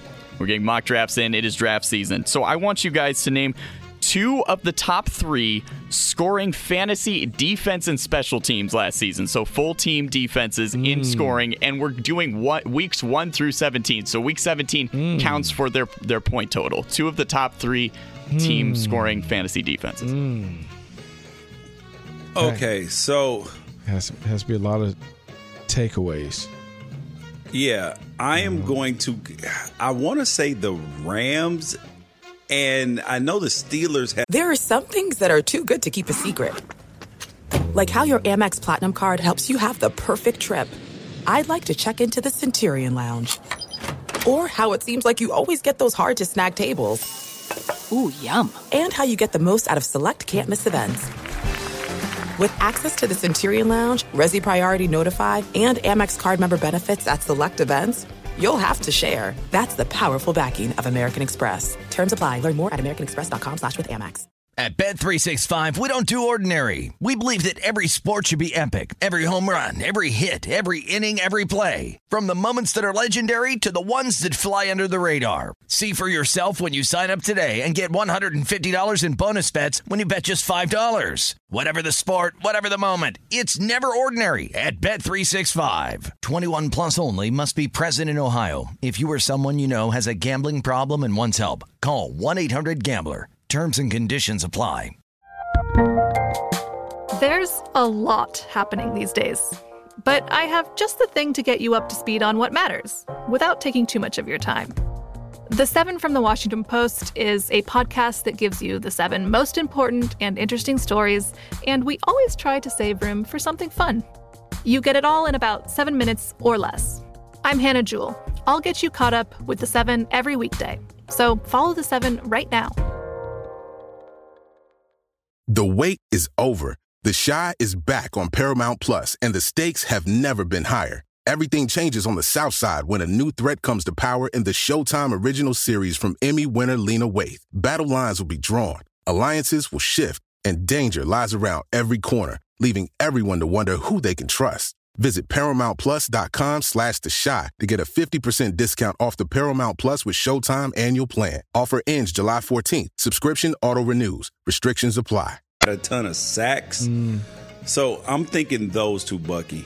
I mean, I'm right there with you because I'm trying to think of who was at the top last year, and those were the teams because the Rams finished number 1 in total defense and scoring defense. The Steelers had a ton of sacks. I think they led the league in sacks. I can't remember what their takeaway totals were. Let's go with those 2. I mean, how many we picked? 2 or 3? 2. We have to get 2 of the top 3. And Minkah Fitzpatrick had a bunch of picks too. Yeah. So I think that's fair. I think that's reasonable. So final answer: the Rams and the Steelers. All right, show me the Rams. That's right, number 1. Yes, when you include Week 17, the Rams were number 1. They were actually number 4 if you don't include Week 17. Ooh. And show me the Steelers. Yes, number 2 is the Steelers. And number 3 is the Colts. Again, if you don't I knew the Colts were up there. Okay. If you don't include Week 17, the Dolphins actually would be number 2, but they're number 4 instead when you include Week 17. So we'll get to the rest of this game. The devil's in the details. That's right. So we'll continue the rest of this game on the other side of the break, George. Yes, we will. Easy as 1, 2, 3, 4 continues next here on Fox Sports Sunday. I'm George Reister with Bucky Brooks. We back on Fox Sports Sunday. I'm George Reister. He's Bucky Brooks. And we are in the middle of playing Easy as 1, 2, 3, 4. It is the game that today our producer Ryan is hosting, but me and Bucky are answering the questions. We're in the hot seat, and we don't have to give all of the right answers. We just have to give some of the right answers. And right now, we are, 3 for 3 right now. So hopefully we can get a perfect score at the end. Ryan, where are we at right now? All right, so I think you guys are going to get the last question, so I'm going to give you a bit of a challenge on this one. So obviously this week we had the Field of Dreams game in Major League Baseball. It's a huge deal. The Field of Dreams film came out in the year 1989. Since the year 1989, there have been 4 players elected to the Baseball Hall of Fame that played at least 5 seasons for the Chicago White Sox since 1989. Can you name 3 of those 4 players? Okay. Harold Baines will be one. Okay. Frank Thomas would be a second. Now I might have tapped out. I might have peaked too soon. Okay, so you are. That is a good guess. So you know who just got in, and the only reason why I remember this is because I was talking about it because it was controversial. Because I was talking about Barry Bonds and Roger Clemens not being in, and this guy actually admitted to taking some substances on the field, and that is Harold Baines. And so Harold Baines, and I think, when did Carlton Fisk go in? I think since '89. I know he's in, but I can't remember when he was inducted. Okay. All right. So let's try that. Let's try Tim Raines, Harold Baines, Frank Thomas, and Carlton Fisk. All right, show me Frank Thomas. That's right. Yes, Frank Thomas inducted in 2014. Show me Harold Baines. That's right. And by the Veterans Committee in 2019, Harold Baines. And show me Tim Raines. That's right. Yes, in 2017, he was elected. And for good measure, show me Carlton Fisk. You got all four. You didn't need to. Good Lord. Carlton Fisk was elected in 2000. Oh, wow. 2000. Okay. Hey man, this is easy work with a partner like Bucky. Bucky, I'm usually answering these questions all by myself. That's a lot though. It's a lot of pressure. Yeah, I would have only gotten. Well, actually, I would have forgotten Harold Baines, and I know that that's like sacrilegious, but I would have gotten Frank Thomas, Tim Raines, and Carlton Fisk all by myself. So I wouldn't have gotten a perfect score today, Bucky. That's okay. Beautiful. You got it. It all counts. And for anyone, if anyone's listening and keeping track, yes, Goose Gossage was elected in 2008, but he played prior to '89 with the White Sox. Anyway, we'll get to our final one here. Name 4 of 6. Now, the Baltimore Ravens have won 18 straight preseason games. Mm-hmm. Really? Yeah. That's right. Whoop them. That's right. Keep whooping them. So 6 different Heisman Trophy winners have played for the Baltimore Ravens. Name 4 of those 6. Here we go. Oh, okay. Hold on. Are we talking Baltimore Ravens alone, or like? Does this include like Indianapolis Colts? I'm sorry, Cleveland Brown history as it relates to the Baltimore Ravens? I believe we'll just go Ravens alone because all of them did play specifically for the Baltimore Ravens. I'll give you that. All right. Okay. I'm good. I got Mark Ingram. Yeah. RG3. Yeah. Number 8. Oh, Lamar Jackson. Jeez Louise. That's easy work. And who else? Ravens. Is it like Trophy. Troy Smith? Oh, yeah. Look at you. I didn't remember who he played for. No, but okay. he played for Baltimore. All right. Oh, all right, cool. Those are the 4 answers. Troy Smith, Mark Ingram, Robert Griffith, and Lamar Jackson. I damn near forgot Lamar Jackson. That's right. So show me Lamar Jackson. Show me Mark Ingram. Show me RG3. And yes, show me Troy Smith. That's right. That's a perfect 10. And for good measure, those last 2, Ricky Williams played his final season in the NFL with the Ravens. Wow, that's right. And Vinny Testaverde. Oh my God. Well, you guys, I hope you guys enjoyed Easy as 1, 2, 3, 4 and got some good trivia knowledge that you can beat your friends over the head with as well. You guys, up next, the Jaguars. What's going on there? Is Urban Meyer doing the right things or losing the team? Fox Sports Radio has the best sports talk lineup in the nation. Catch all of our shows at foxsportsradio.com. And within the iHeartRadio app, search FSR to listen live. Yeah, rolling into hour 3. Bucky, Urban Meyer is in his first season with the Jacksonville Jaguars as the head coach. And I said a few months ago that he was already 2 strikes down. First thing when they hired the strength and conditioning coach from Iowa, he thought that he was just going to be like, I vetted the guy, and that was just going to play in the locker room. Because he is used to being a college football coach who is the judge, jury, and executioner of all things. But it don't work like that in the NFL. The players have a lot more say-so. And then he went and signed Tim Tebow, which it just was like, okay, so you're trying to make the roster younger. So why are you... you look at him like a son. This is clearly nepotism.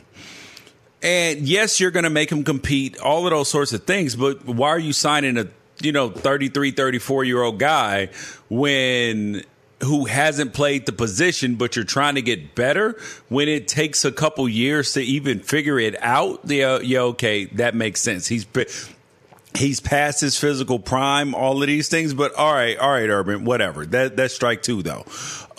But now they just they just traded Joe Schobert, their starting middle linebacker, to the Pittsburgh Steelers, who are going to start him. He's already taken first-team reps. He's a good middle linebacker. And they traded him for essentially a bag of peanuts. They traded him for a 6th-round pick. And I'm like, how does this make sense, Bucky? And is he leading the path to destruction? I don't think he's leading the path to destruction. What I would tell you is, with Urban and what happened with Joe Schobert is they had a guy who came over, Damian Wilson from the Kansas City Chiefs. Those 2 guys were engaged in a battle. They felt like Damian Wilson had an outstanding training camp, so they were ready to hand the job to Damian Wilson. At that point, you move on from Schobert, trade him for what you can get, and you kind of wipe your hands, free from him. In regards to the Tim Tebow thing, look, man, I think all of us have been in situations where someone has done us a solid based on a previous relationship. When I look at what Tim Tebow was able to do, this is the guy who's probably the greatest player that Urban ever coached during his time at Florida for him. Won a Heisman Trophy, won 2 national titles with him. He was going to give him an opportunity to earn his way as a tight end. Now, that's it. He didn't play any snaps on special teams last night. He played 16 plays, no special team snaps, didn't catch any passes, had the block that went viral. Wait, he didn't play any special teams reps? No special teams reps. None. Oh, my God. Dude, if you are not the starting for anybody who understands that way how rosters are constructed, if you are not a starter and you are 99% of the time you have to play special teams, would you agree with that, Bucky? I absolutely agree with that, yes. And even if you are a starter, particularly on defense, or you play if you're a starter, but you're on defense, even then sometimes you still have to play special teams and even starters at tight end, fullback, linebacker, safety, cornerback, all of wide receiver, backup, running back. They all either start on special teams or are in the 2 deep on special teams depth charts. That's a part of it. And so there are a couple of things that work against Tim Tebow in this situation. Okay, so Tebow's 33, 34 years old. He's never really been a true special teams player. He's the 3rd, 4th, 5th tight end, which means you have to have a key role not only as a tight end, but somewhere on offense you have to have a specialty. You have to have a superpower, whether that is your blocking ability, your ability to run routes, catch passes, there's something that has to stand out where you're like, oh, okay, we will wait on him to develop this skill, but while we're doing that, we'll put him on special teams. He doesn't offer any of that. And when you look at him compared to the other tight ends that are there, and he looks small. He looks so small compared to Chris Mannertz and O'Shaughnessy and Luke Farrell and some of the other guys that they have in camp. Those guys are 6'5", 6'6", post-up players. And then, Tim comes in there 6'2.5", 6'3". It just doesn't look right. And so I know they're trying to give him every opportunity because I'm going to tell you, George, he's a fan favorite. They absolutely love him down in Duval County. But I don't know. It's going to be tough on him. It's going to be tough on him to make the squad. But practice squad is always an option. But it's going to be tough to make the squad. But why would you put a 34-year-old? He'll be 34 this season. Mm-hmm. Why would you why would you waste a practice squad number on a guy who is old by NFL standards when he's first starting? I mean, this isn't like when Brian Banks got out of jail and was proven innocent. When like where people, the Falcons and other teams wanted to give him a chance because they knew he had been wronged. This isn't that case. Like, what is the use of using a roster spot, even on practice squad on Tim Tebow? Because it doesn't cost you anything. You have 6 spots where you can go with unlimited experienced players. He's a fan favorite. The jersey just flies out of the stores. The 85 Jaguars jersey. Local kid, all that other stuff.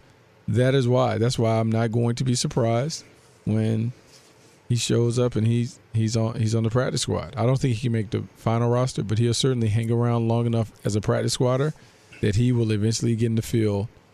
And he's gonna make something happen. Good, bad, and different.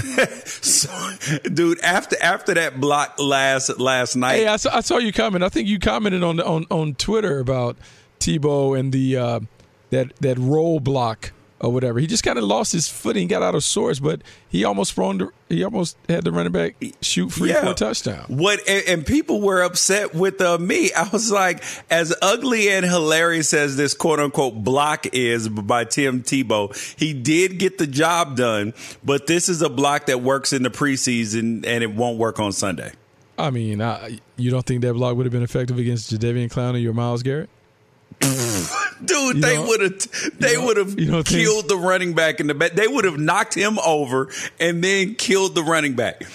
I remember when we were playing against the Jets. I was playing against the Jets, and John Abraham was with the Jets. And this isn't even Atlanta John Abraham. This is like older John Abraham. And he was going against one of the other tight ends.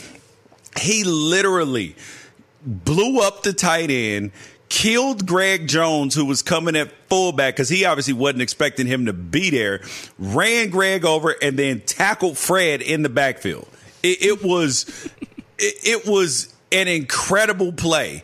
And, like, these are the people that you're playing against. These are like, there's no freebies on Sundays. Like that's a good Saturday night block. That's not a good Sunday block, though. I mean, there's a little shield block, little body blow. He actually hit his own man harder than when he was getting up than he actually did the defender, who, now that this clip is going viral, he didn't do a great job. So, his job is in jeopardy because of Tim Tebow now.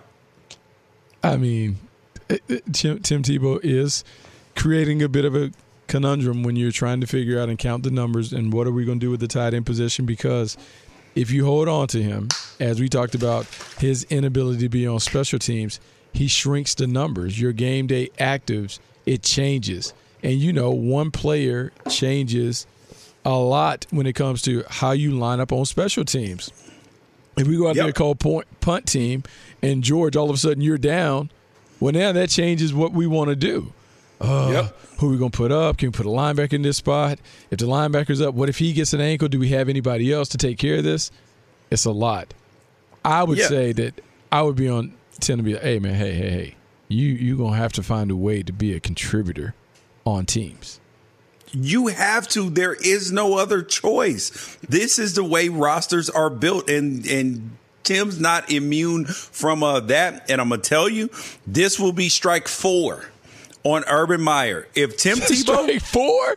Yes, strike 4. If I already gave him 1 strike for signing Tim Tebow in terms of the locker room, but if he makes this team like the actual 53, It's already going to be bad enough if they put him on the practice squad, but if he makes the 53 and he's not starting on multiple special teams, because he's obviously not going to be the starting tight end, and he's not playing on multiple special teams, dude, he will lose the locker room. I'm telling you, as good as a college coach as he's been, like, that doesn't translate into NFL success. We saw what happened with Nick Saban. We saw what happened with Pete Carroll the first time around.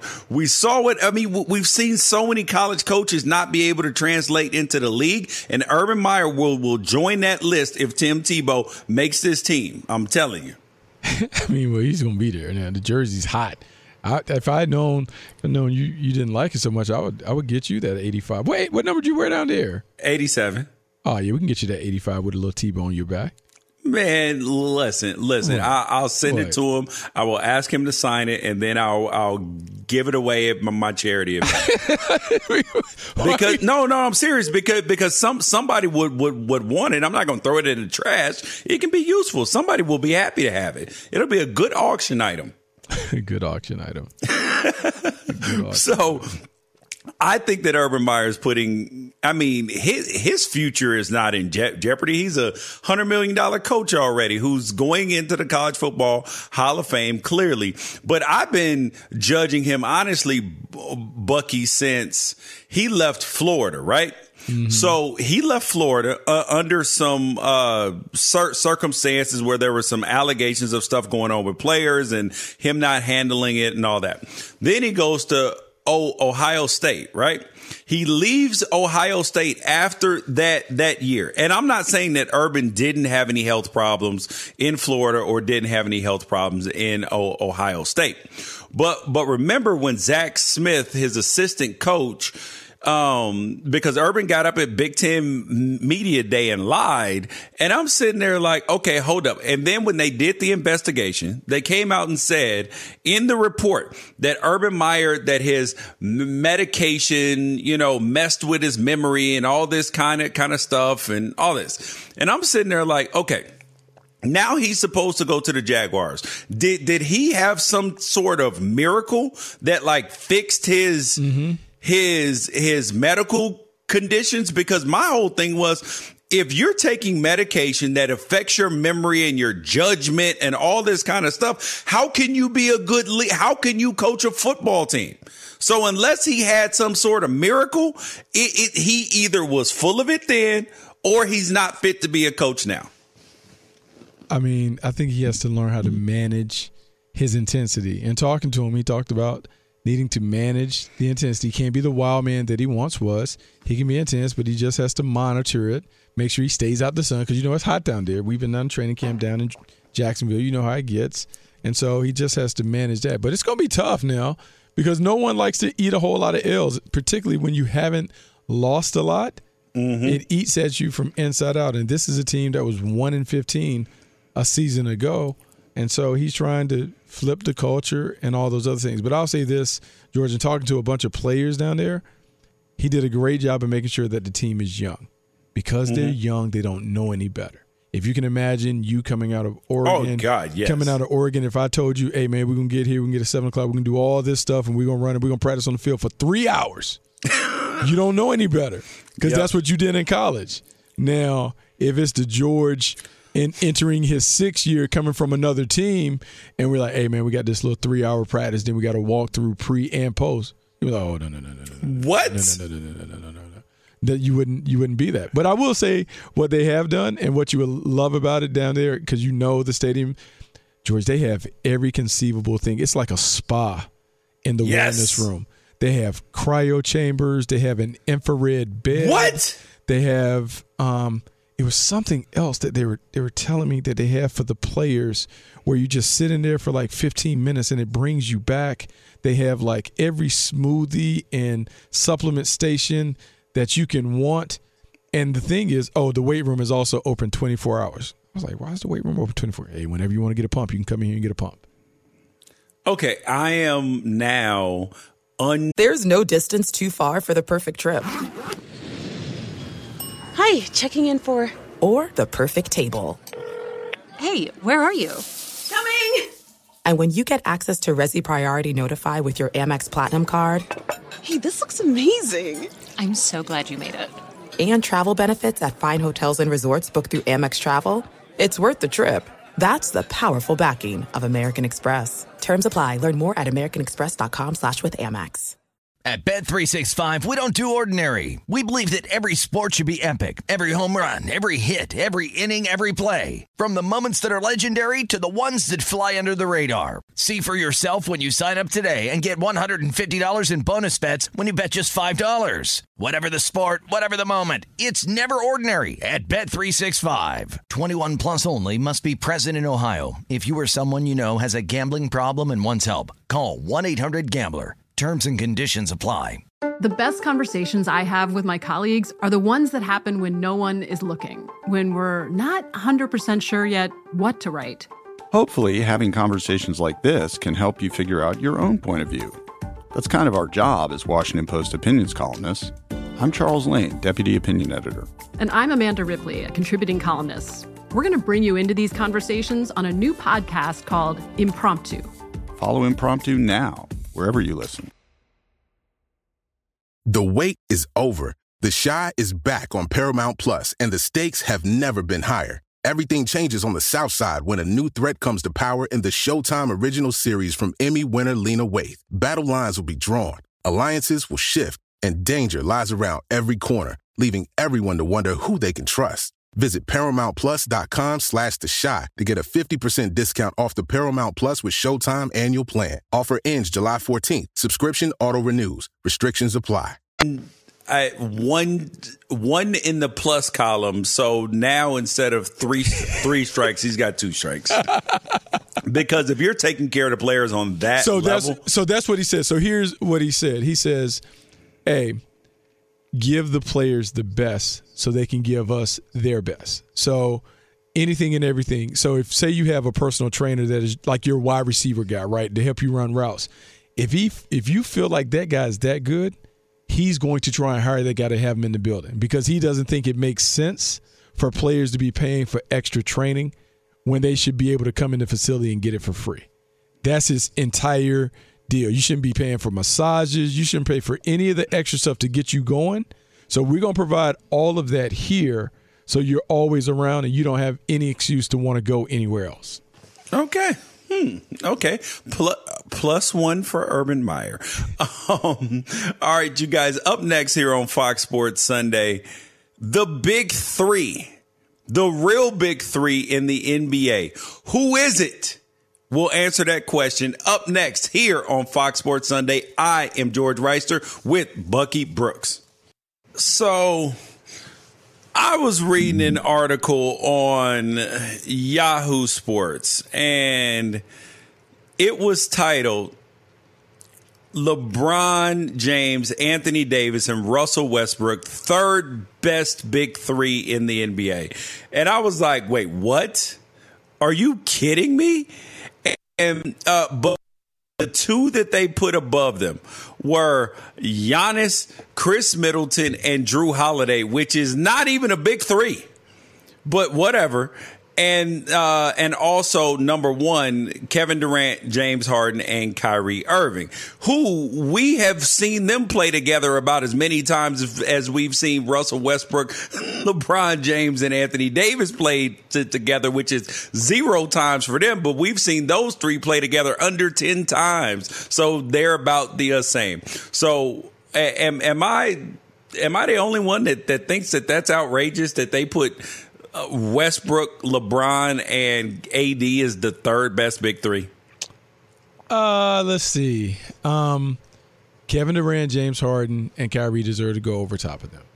Okay, I can, that on paper makes sense. The Milwaukee one, I'm a little more sketch on.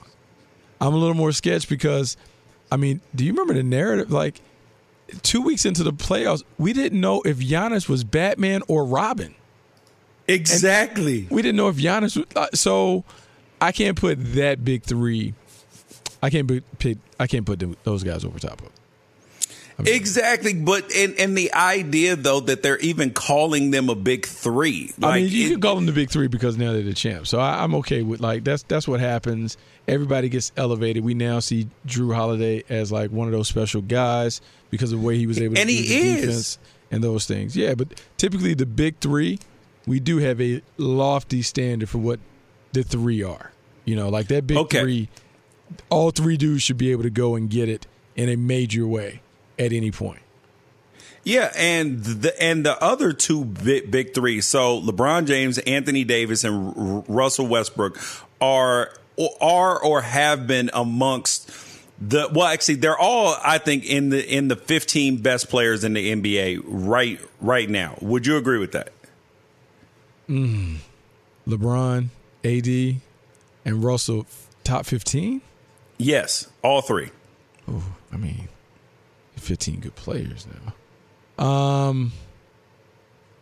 Maybe I have to put an asterisk by Anthony Davis because he's always in and out the lineup. What? So is Kyrie Irving.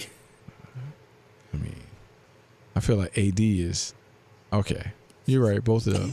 But I feel like AD is always. He's like me, like at the park. Like he can play two or three games, then he's done. Like if his team loses, where like some days you got 2 games, some games you got 6. Yeah, like at the park. Like if we lose, it's a wrap. Buck, you out? Yeah, it's over, though. I can't warm back up after sitting down. No, it's over. Yeah, and it could all end abruptly. It could actually end in the middle of a game. That's the way I am. I've gone out in the middle of a game. like, ooh, that back. Oh, no. I know what I'm not going to do is be in pain at work all week. I'm not getting paid to be out here, buddy. Yeah, so I don't know. Okay, so now Giannis, Chris Middleton, and Drew Holiday, are all three of those guys in the top 15 in the NBA, or even top 20? No, they're not. They're not all in the no. Exactly. Kevin Durant, Harden, and Kyrie Irving, are they all in the top 15 or 20? Yes. Yeah. So that's how you accomplish a big three. But I think that if Giannis, so if you're Giannis, right, and now they're calling your team a big three, how do you really feel about that? Because you just lauded, I'm not winning with a super team. I'm out here. I'm getting it out the mud. So now do you have to down your teammates to keep this same narrative, or do you let them call you a big three? No, because then you can't crush your teammates. You just won the title with them. Yeah, but you see what I'm saying, though? Yeah, I know. Because he got up there and said, listen, I could go to the super team and win, but I'm not. I did it the way I wanted to do it in Milwaukee with this group of guys, without the super team superstars. And now they're calling you a super team with a big three. Now you're part of a super team. And now that destroys Giannis's narrative. It does. It does destroy his narrative when he says that, but they're not necessarily a super team. But see, even his narrative is kind of wrong because they did have a bunch of good players. It wasn't like it was Giannis and just a bunch of scrubs that won the title and he did it all by himself.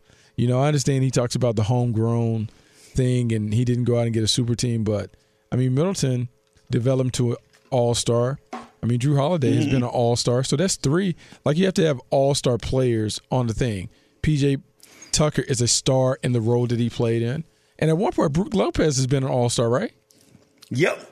Yeah, so it wasn't like he was just playing with a bunch of scrubs, like when LeBron went to the finals and Dellavedova. The Cleveland team that I could have played on? Yes. I could have played on that team. Yeah. But don't look at me like that. I could have played on that team. Look, I know for sure that I can forget time scoring situations like J.R. Smith. I know I could have done that. Oh my God, dude, that 20, I think that was the 2015 roster. So they ended up. They were by themselves. That is a boo-boo roster. They started Timothy Mozgov. They had Richard Jefferson, Timothy Mozgov getting meaningful minutes in the playoffs. Matthew Dellavedova, Tristan Thompson, Anderson Varejao. Did they have Iman Shumpert coming off the bench on that team? No, Iman didn't come to the next year. Oh, okay. Channing Frye. Ooh. And I was sitting there like, all right, man.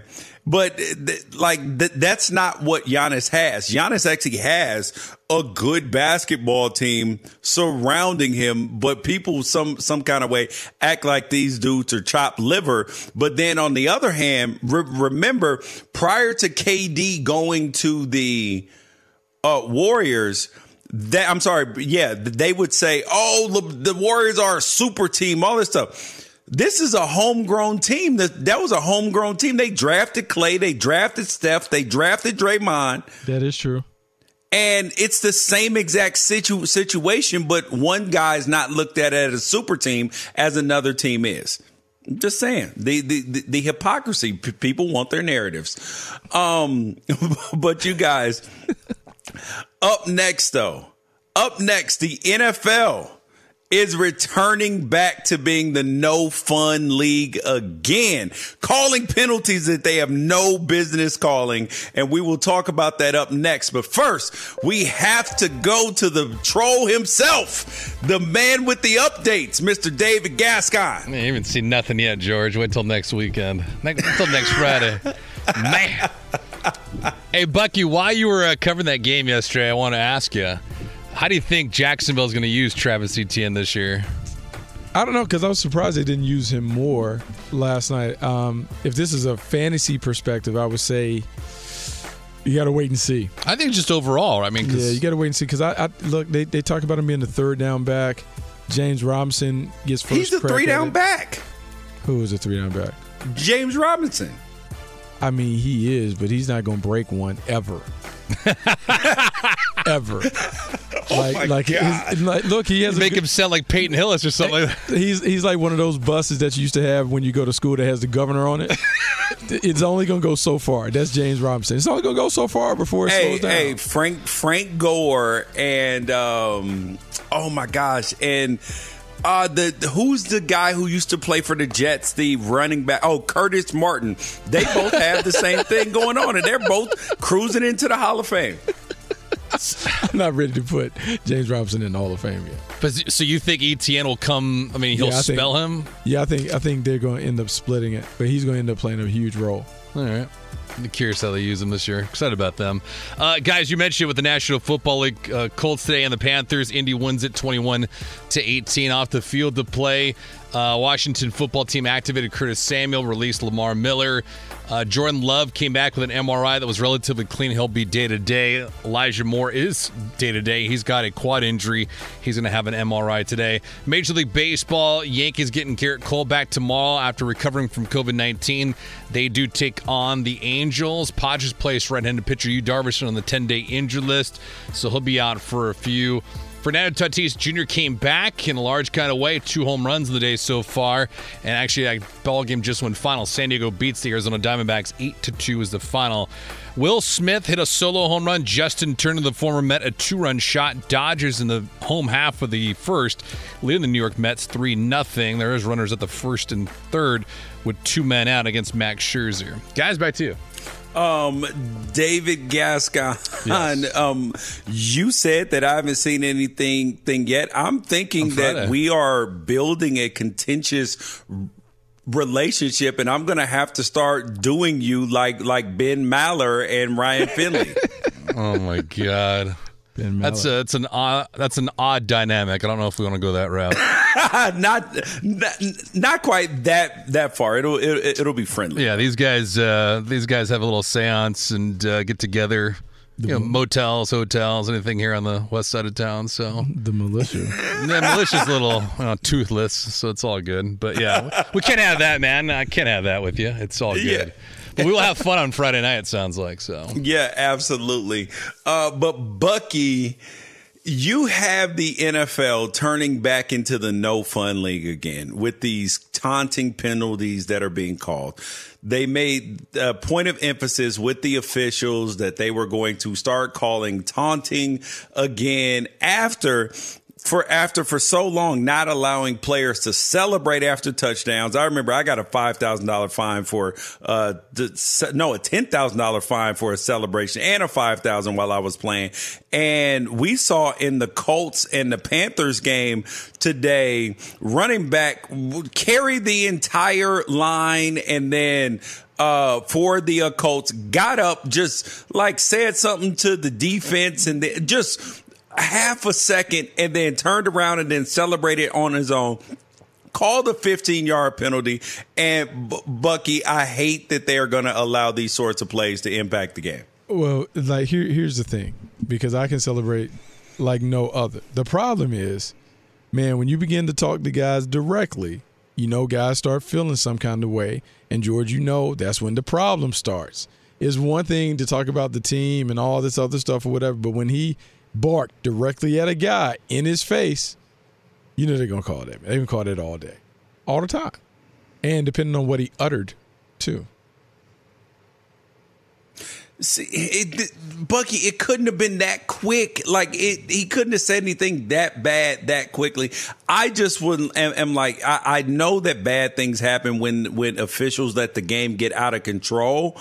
But, like, you have to have some level where you can, express and be, and this is football. It's a physical sport. So you're going to show some emotion and be probably a little more demonstrative than you would in other sports just because of the physicality that it takes. And like Marshawn Lynch said, at some point in time, you got to run through somebody's face just over and over and over and over again. And that type of testosterone and energy, like you can't just bottle it up and just turn it off immediately. You can't turn it off immediately. However, it's that extra stuff that they're trying to prevent. They just don't want any fights, anything like that. Oh my God! Come on, can't you celebrate with your teammates? Don't I sound just like a high school coach? Exactly. You sound just like a high school coach. Put the ball down, celebrate with your teammates. Act like you've been there before. Why? It's every time is like the first time, Bucky. I did. I used to say that. I used to tell my high school coach that. But I haven't done it before. Exactly. That's the first time that I scored a touchdown tonight. I haven't done it before. Exactly. I'm with that. Yeah, I'm a big fan of letting players go out there and, and have a good time and all that. But Bucky, there's a new phenomenon in college football that I wanted to see what you thought about. So BYU on their Twitter and Instagram, they put out a video of a walk-on getting his tuition paid for, not a scholarship. He didn't get put on scholarship. Mm-hmm. He got his tuition paid for by Built Bar, which is a protein bar company. And not only him, but every single player on the team, all the scholarship players are going to receive compensation from Built Bar, but also all of the kids all the walk-ons are now going to have their tuition paid for by Built Bar. And I thought that this was obviously it's always great when you see walk-ons get paid or get scholarships. But this was different because now this actually paves the way for big schools because they have their classes of 25. Mm-hmm. And now you have a situation, if you're Alabama, Oregon, USC, you're Clemson, you could only bring in a certain number of kids because you're capped at 85 scholarships. So some years you can bring in 25 unless you're doing that Alabama math. Or you can bring in some years 13, 15, 18. But now you could actually bring in more student athletes, even in those years, and then just have some company put them on quote unquote scholarship and pay for their tuition and their housing, which would allow you to bring in, 30, 35, 40 recruits, which could make their team so incredibly deep. I like it. I like it. I like the creativity behind it. One, I like the fact the gesture, on the surface, I like the gesture that they took care of all the walk-ons. But as you pointed out, that is a huge benefit. George, one of the things I was worried about with the NIL is how do you deal with the haves and have-nots on your team, right? When the quarterback is getting broken off, I mean, you see what Spencer Rattler's doing. He just did an autograph show at 150 an autograph in Chicago. I mean, you do the math. He signed 1,000 things. He's walking away with some cash. What about the other guys who aren't getting it? So now that some of these teams are being creative and finding ways to make sure that the money is kind of spread around, I like that part of it. Now, what you're pointing to is something that could change the competitive balance. Because if you're one of these teams, say, for instance, Nebraska, and Nebraska hasn't been great for a long time, but Nebraska has always had a great walk-on program, and I think there are some industries that are really tied to the university. Imagine if they begin to entice people to walk on there, where you now can get elite recruits to walk on and get the same, if not more, benefits than some of the other places you go. I just think it opens up a different lane for the very creative recruiters that are out there at the head of these football programs.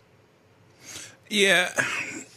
And I think that I like it, but I also understand that this could create a bigger gap between the haves and the have-nots, right? Because if there are some things that are too good to keep a secret, like how your Amex Platinum card helps you have the perfect trip.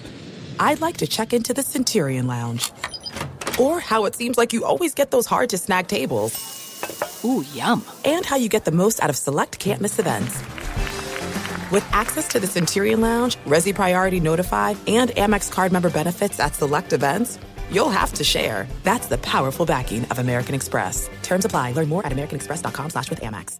At Bet365, we don't do ordinary. We believe that every sport should be epic. Every home run, every hit, every inning, every play. From the moments that are legendary to the ones that fly under the radar. See for yourself when you sign up today and get $150 in bonus bets when you bet just $5. Whatever the sport, whatever the moment, it's never ordinary at Bet365. 21 plus only. Must be present in Ohio. If you or someone you know has a gambling problem and wants help, call 1-800-GAMBLER. Terms and conditions apply. The 2024 presidential campaign features two candidates who are very well known to Americans. And yet, there's complexity at every turn.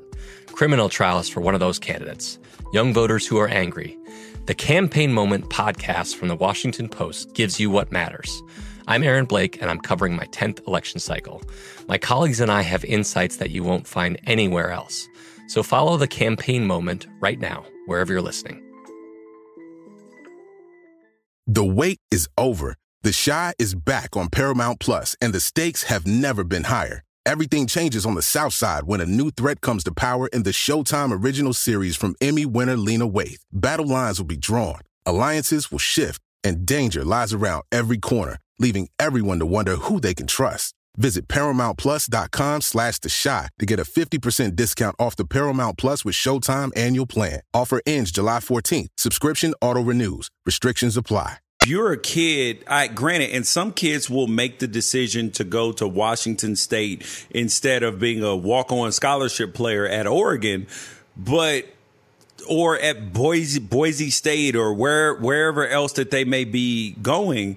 But some kids are going to stack up in line at these schools, which is going to make their regular walk-ons actually 3-star prospects. And I think that we're just paving the way for, the divide between the best teams and the worst teams to get even bigger.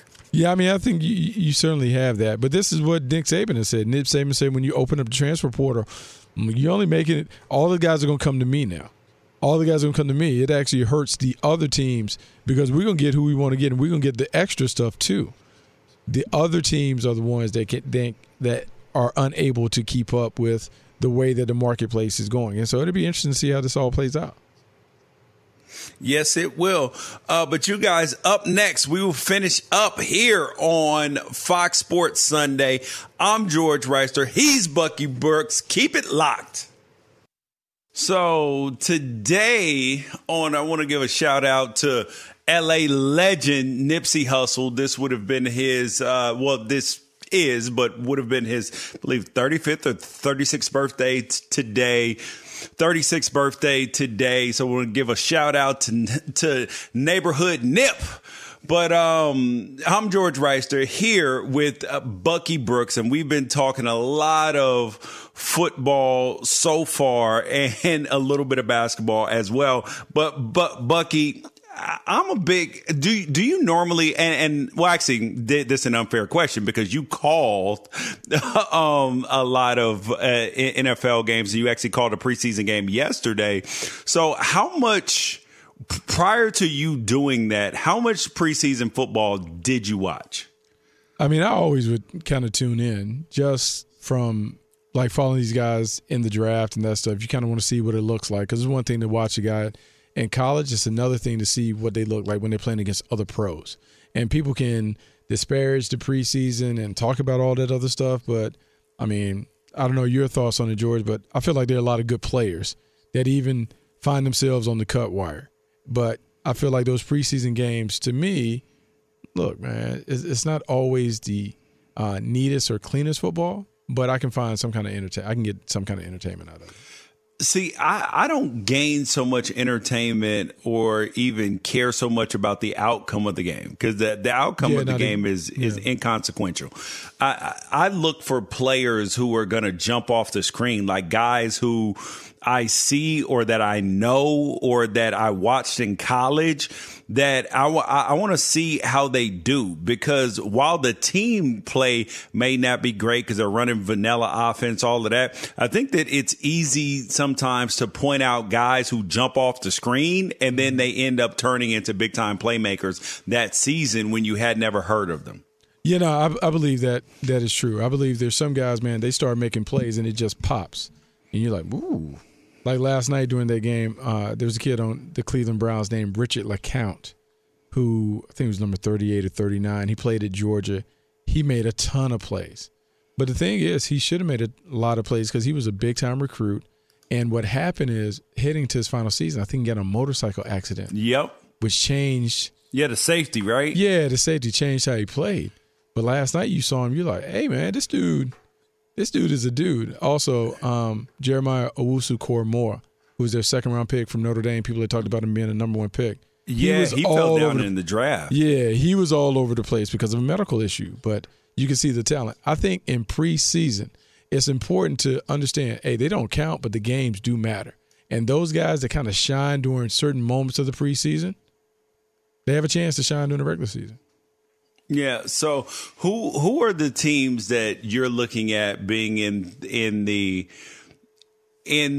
that have a chance to win the Super Bowl this season? Because the list is actually short every year, but even though people actually think that their teams have a chance to win. Oh, I mean, you don't think America's team should be on that list? The Dallas Cowboys? Yeah, I think they have an outside shot. Yeah, I think they have a shot. I think obviously it starts with Tampa Bay being able to run it back. They have everybody coming back, so they're going to be the prohibitive favorite to do it. Even though they struggled last year during the regular season, it should be better the second time around. People will talk about the Green Bay Packers, but as we talked about earlier, I wonder about their chemistry as a team, like with Aaron Rodgers and all that other stuff. Like typically, man, the football guys typically don't bless you when you have all this turmoil in the offseason. That's a fact. You know. Kansas City, Baltimore over in the AFC. I think they're two teams to watch. I know people will talk about Miami. I still need to wait and see. And then there always has to be a dark horse team. Who's going to emerge as the dark horse team? Maybe the Chargers. Yes. I would not mind Justin Herbert winning a Super Bowl. I don't know why I like this kid so much. Because he's a duck, man. Because he's a duck. Because he's a duck. That's why. Oh, that could be why.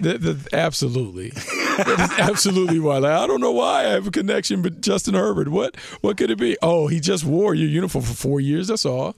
Right, and he's a fantastic kid as well. And I mean, I just so happen to love Marcus Mariota, too. I had no idea why, Bucky. Oh, man, all of them. Such a homer. But for me, it's Kansas City or bust this year. I think that they run it back and find a way to win another Super Bowl. But that's it for us today, you guys. I'm George Reister, hanging out with Bucky Brooks all day today. We will catch you guys next week. Thunderstruck. Adjective. Shocked and amazed by the power of fun on Carnival. Riding Bolt, the world's first roller coaster at sea. Brian got thunderstruck so hard, his 93-year-old grandmother felt it 3,000 miles away in Nebraska and immediately booked a cruise. Hooray! Get Thunderstruck starting at $289. Carnival. Choose fun. Cruises are in U.S. dollars per person, double occupancy. Taxes, fees, and port expenses additional. Restrictions apply. Full details on Carnival.com. Ships registry, Bahamas, Panama. At Bet365, we don't do ordinary. We believe that every sport should be epic. Every home run, every hit, every inning, every play. From the moments that are legendary to the ones that fly under the radar. See for yourself when you sign up today and get $150 in bonus bets when you bet just $5. Whatever the sport, whatever the moment, it's never ordinary at Bet365. 21 plus only. Must be present in Ohio. If you or someone you know has a gambling problem and wants help, call 1-800-GAMBLER. Terms and conditions apply. I'm Katya Adler, host of The Global Story. Over the last 25 years, I've covered conflicts in the Middle East, political and economic crises in Europe, drug cartels in Mexico. Now I'm covering the stories behind the news all over the world in conversation with those who break it. Join me Monday to Friday to find out what's happening, why, and what it all means. Follow The Global Story from the BBC wherever you listen to podcasts. Being a chef means keeping your cool in the kitchen. And with Resi Priority Notify and Global Dining Access through my Amex Platinum card, right this way. It's nice to try someone else's food for a change. That's the powerful backing of American Express. Terms apply. Learn more at americanexpress.com/withAmex. Lucky Land Casino, asking people, what's the weirdest place you've gotten lucky? Lucky? In line at the deli, I guess? Aha, in my dentist's office.